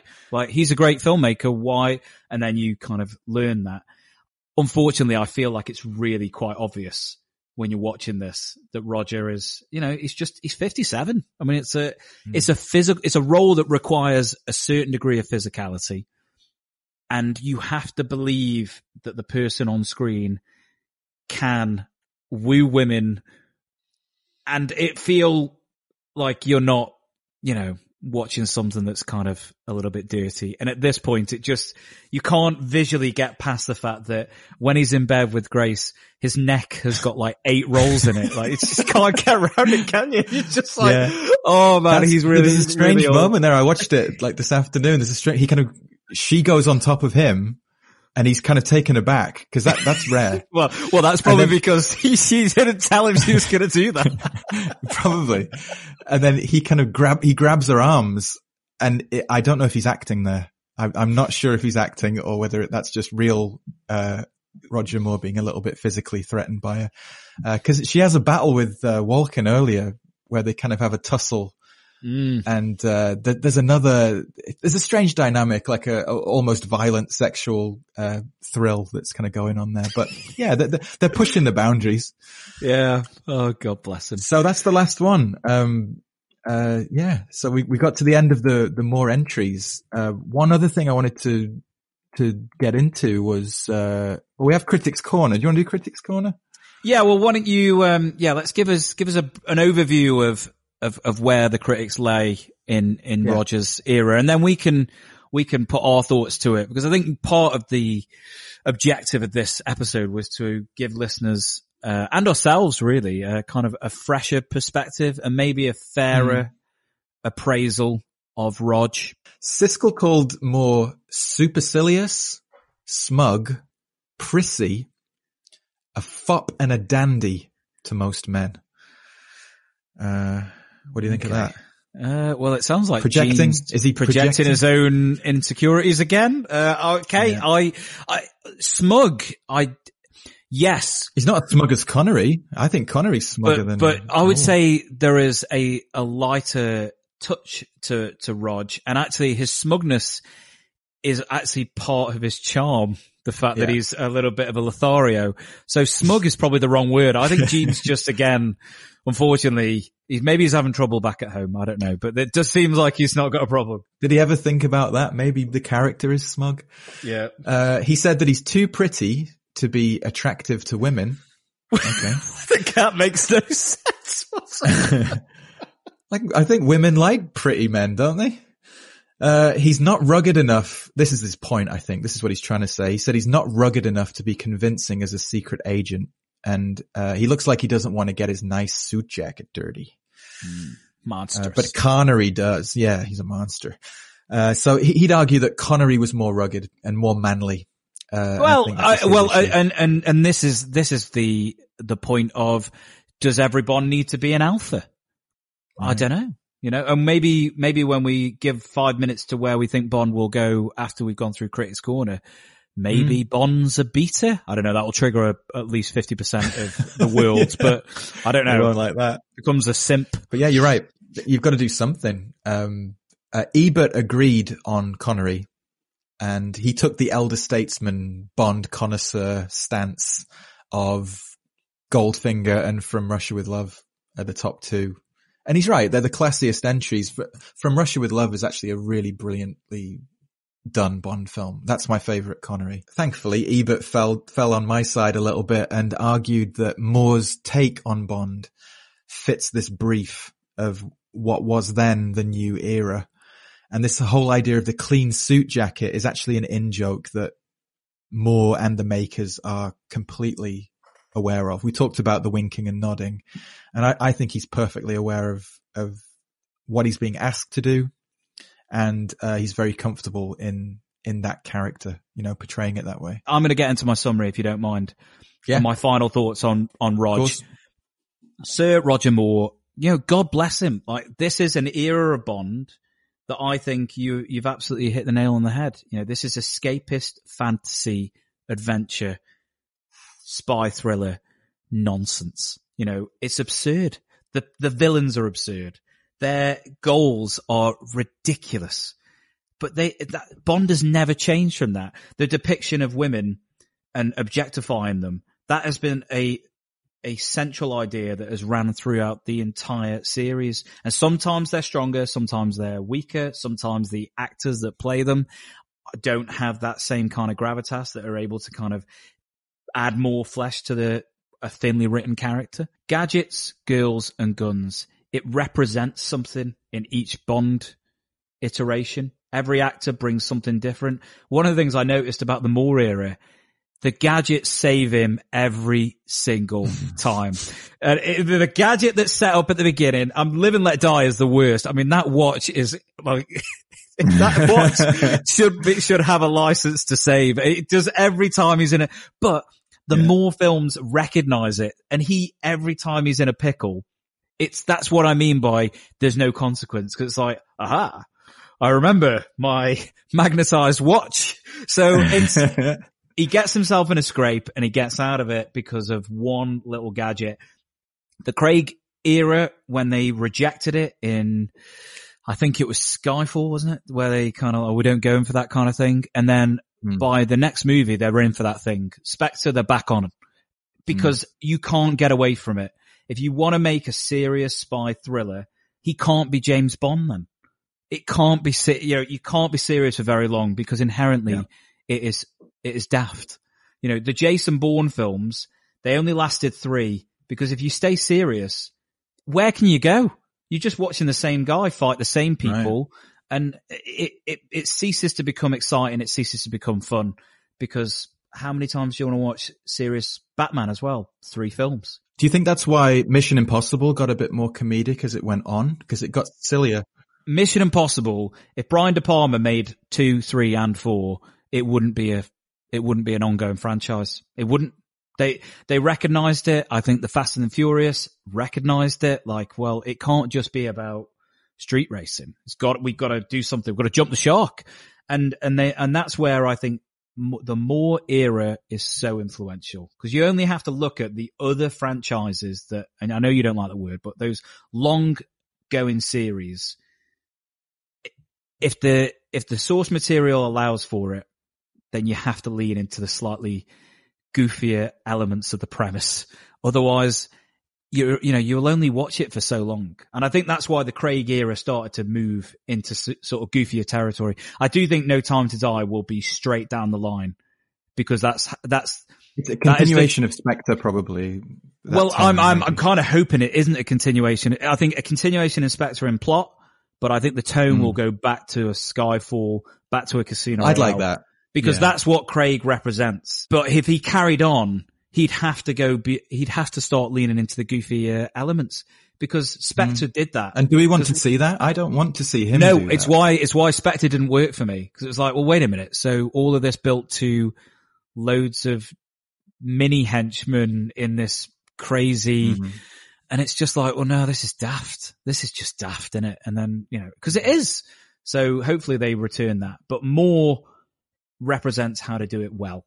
And he did it well for 7 films. So I will say for 6 films, he managed to tread that very thin line between daft premise, Playboy persona. And the one thing as well, I know that this summary feels like a monologue, is that I think that people dump on Roger Moore because he generationally probably represents now a kind of conflict in where we are as a culture. He's a baby boomer. He's kind of an elitist. He speaks like no one else speaks now. Like that is, so to my mind, people going back and watching Roger Moore might feel like, oh, that's just outdated. That was when we had fun, sex and rock and roll. And that's not the world we live in now. It's all dire and cynical. Well, God bless me for wanting a little bit of lightness with my world events. So yeah, I will always go back to Roger Moore. I'll always go back to Pierce. We didn't really talk about Timothy Dalton. He was saddled with 2 not particularly great scripts and not particularly high stakes. Understated. Yeah, and actually Timothy Dalton has proven in Hot Fuzz that he could easily have done the Roger Moore stuff. I'm a slasher of prices. And I must be caught. Anyway, what about you, Matt? What about you? Come on, final appraisal on Roger.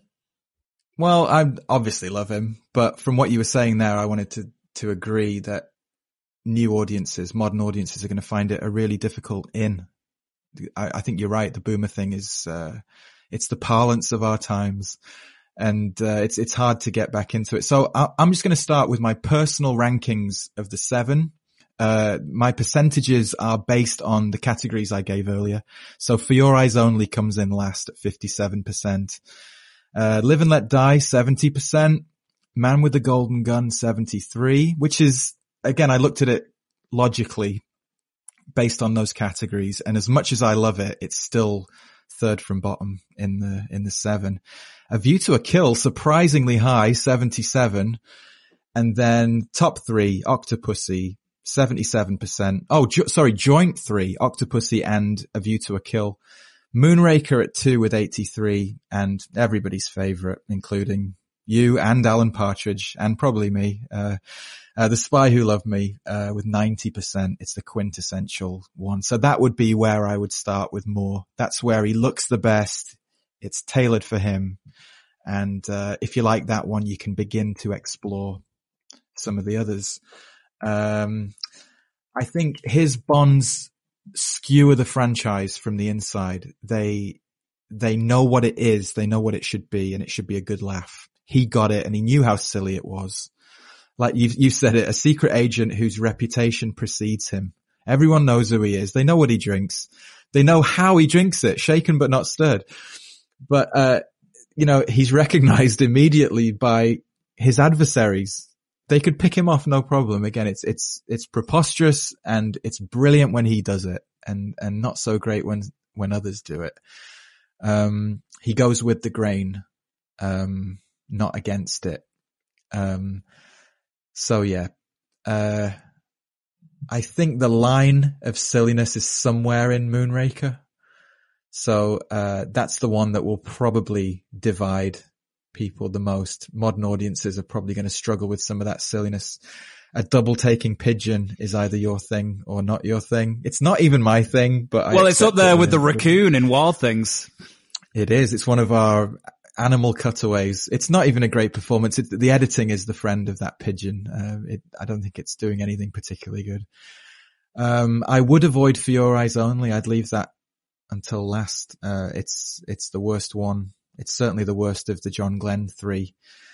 But the sheer enjoyability of this era is what it's all about for me. It lacks the darkness of some of the Connerys and the Lazenby entry, and obviously the Craig entries, but it's more of a fun kind of exploration of the character. I think you could do Spy Who Loved Me and then go back and maybe look at the first two, Live and Let Die and Man with the Golden Gun, and that would be a good in. I did it as a Roger Moore weekend. So I did the first 4 on the Saturday and then the 3 on a Sunday. And that lazy John Glenn trilogy, where he's a bit elderly, is perfect for a Sunday. So yeah, is it true? Nobody does it better. I would agree. He's my favorite Bond. And this is kind of a love letter to him. He's no longer with us. So this is me kind of putting a bit of a thank you out there. And, he's my favorite by a long way. And I put a lot of time into the playlist for this one. So anyone, wanting to have a look at the overview of Roger Moore and the man himself, not just the Bond, but everything. He was a UNICEF ambassador and, I think an all round decent chap. So yeah, I wanted to just put something out there into the internet that was a bit of a thank you to him. So, thanks for discussing it all with me. No, Matt, it's been a pleasure. And, that was really quite beautiful. And I'm, honored to have gone through that journey with you. Availability for people who do want to revisit Rog. Virgin Media is your friend here. That's the only place where it's streaming. I would recommend the discs if you can get the Blu-rays. Bond 50 has probably come down now because they always update it with the new one. So I think the most recent one on the Bond 50 was, I want to say Skyfall. Maybe there was a placeholder left for Skyfall. I can't remember exactly, but I'm sure they've done an updated version of it now with get on those more commentaries because they're terrific. And, or you can probably pick up the DVDs very, very cheaply on their own. Fantastic. Well, thank you very much, Matt. For listeners of the show, if you enjoy the show, then please, leave us a review, like, subscribe, spread the gospel is all we're asking, of the Rewind Movie Podcast. We would really appreciate it. Brings more people to the show, means we get good ideas because people keep tweeting me ideas for reviews. And also, is it now time to pimp up our merch? It is. Yeah. Absolutely. So we have sold our soul to the devil. And we are now selling, Rewind Movie Podcast merchandise, including some very, very fun stickers. We've got, our erotic thriller bingo bags. I mean, imagine going to the beach with that. It's amazing. We've also got some T-shirts and, it's all sorts. We've got posters. Amazing. Devlin has designed some really great shirts. You can see on Twitter, I think we've had our first purchase or two, and there's a few pictures rolling in. Yeah, we've had a few. Yeah. I mean, not to suggest that we're making actually any money, but, it's always nice to spread the gospel. That's what we've partnered with, T-Mill, who are, I think it's all ethically sourced, and, Devlin's in charge of it, and he's done a great job with the design. So have a look at rewindmoviecast.com/shop. Absolutely. For the next one, we will be going back to our normal scheduling. Although we are entering October, so I think we might end up having to go all scary for a bit, and then eventually we will do Empire Records for those of you that are hanging on for us to discuss that one. So I think we'll be entering our Halloween specials. Right. Well, Matt, I think it's time for us to say our goodbyes. It's been an absolute pleasure, and I've thoroughly enjoyed discussing Roger Moore and Bond, and just kind of what Bond represents, because there's a part of Roger Moore that's in all of the Bonds that have come after it. So yeah, it's been a real fun deep dive into these movies. Yeah. Cool. Thanks again. It was great. Yeah, I've really got a lot out of my system, and I'm glad it's out there. Fantastic. Well, we'll say our goodbyes. I'll be keeping the British end up. It's Gally in Glasgow, signing out. Fill her up, please. It's Matt in South Korea. Thanks for listening, everyone, and we'll catch you next time on the Rewind Movie Podcast. Nobody does it better. Makes me feel sad.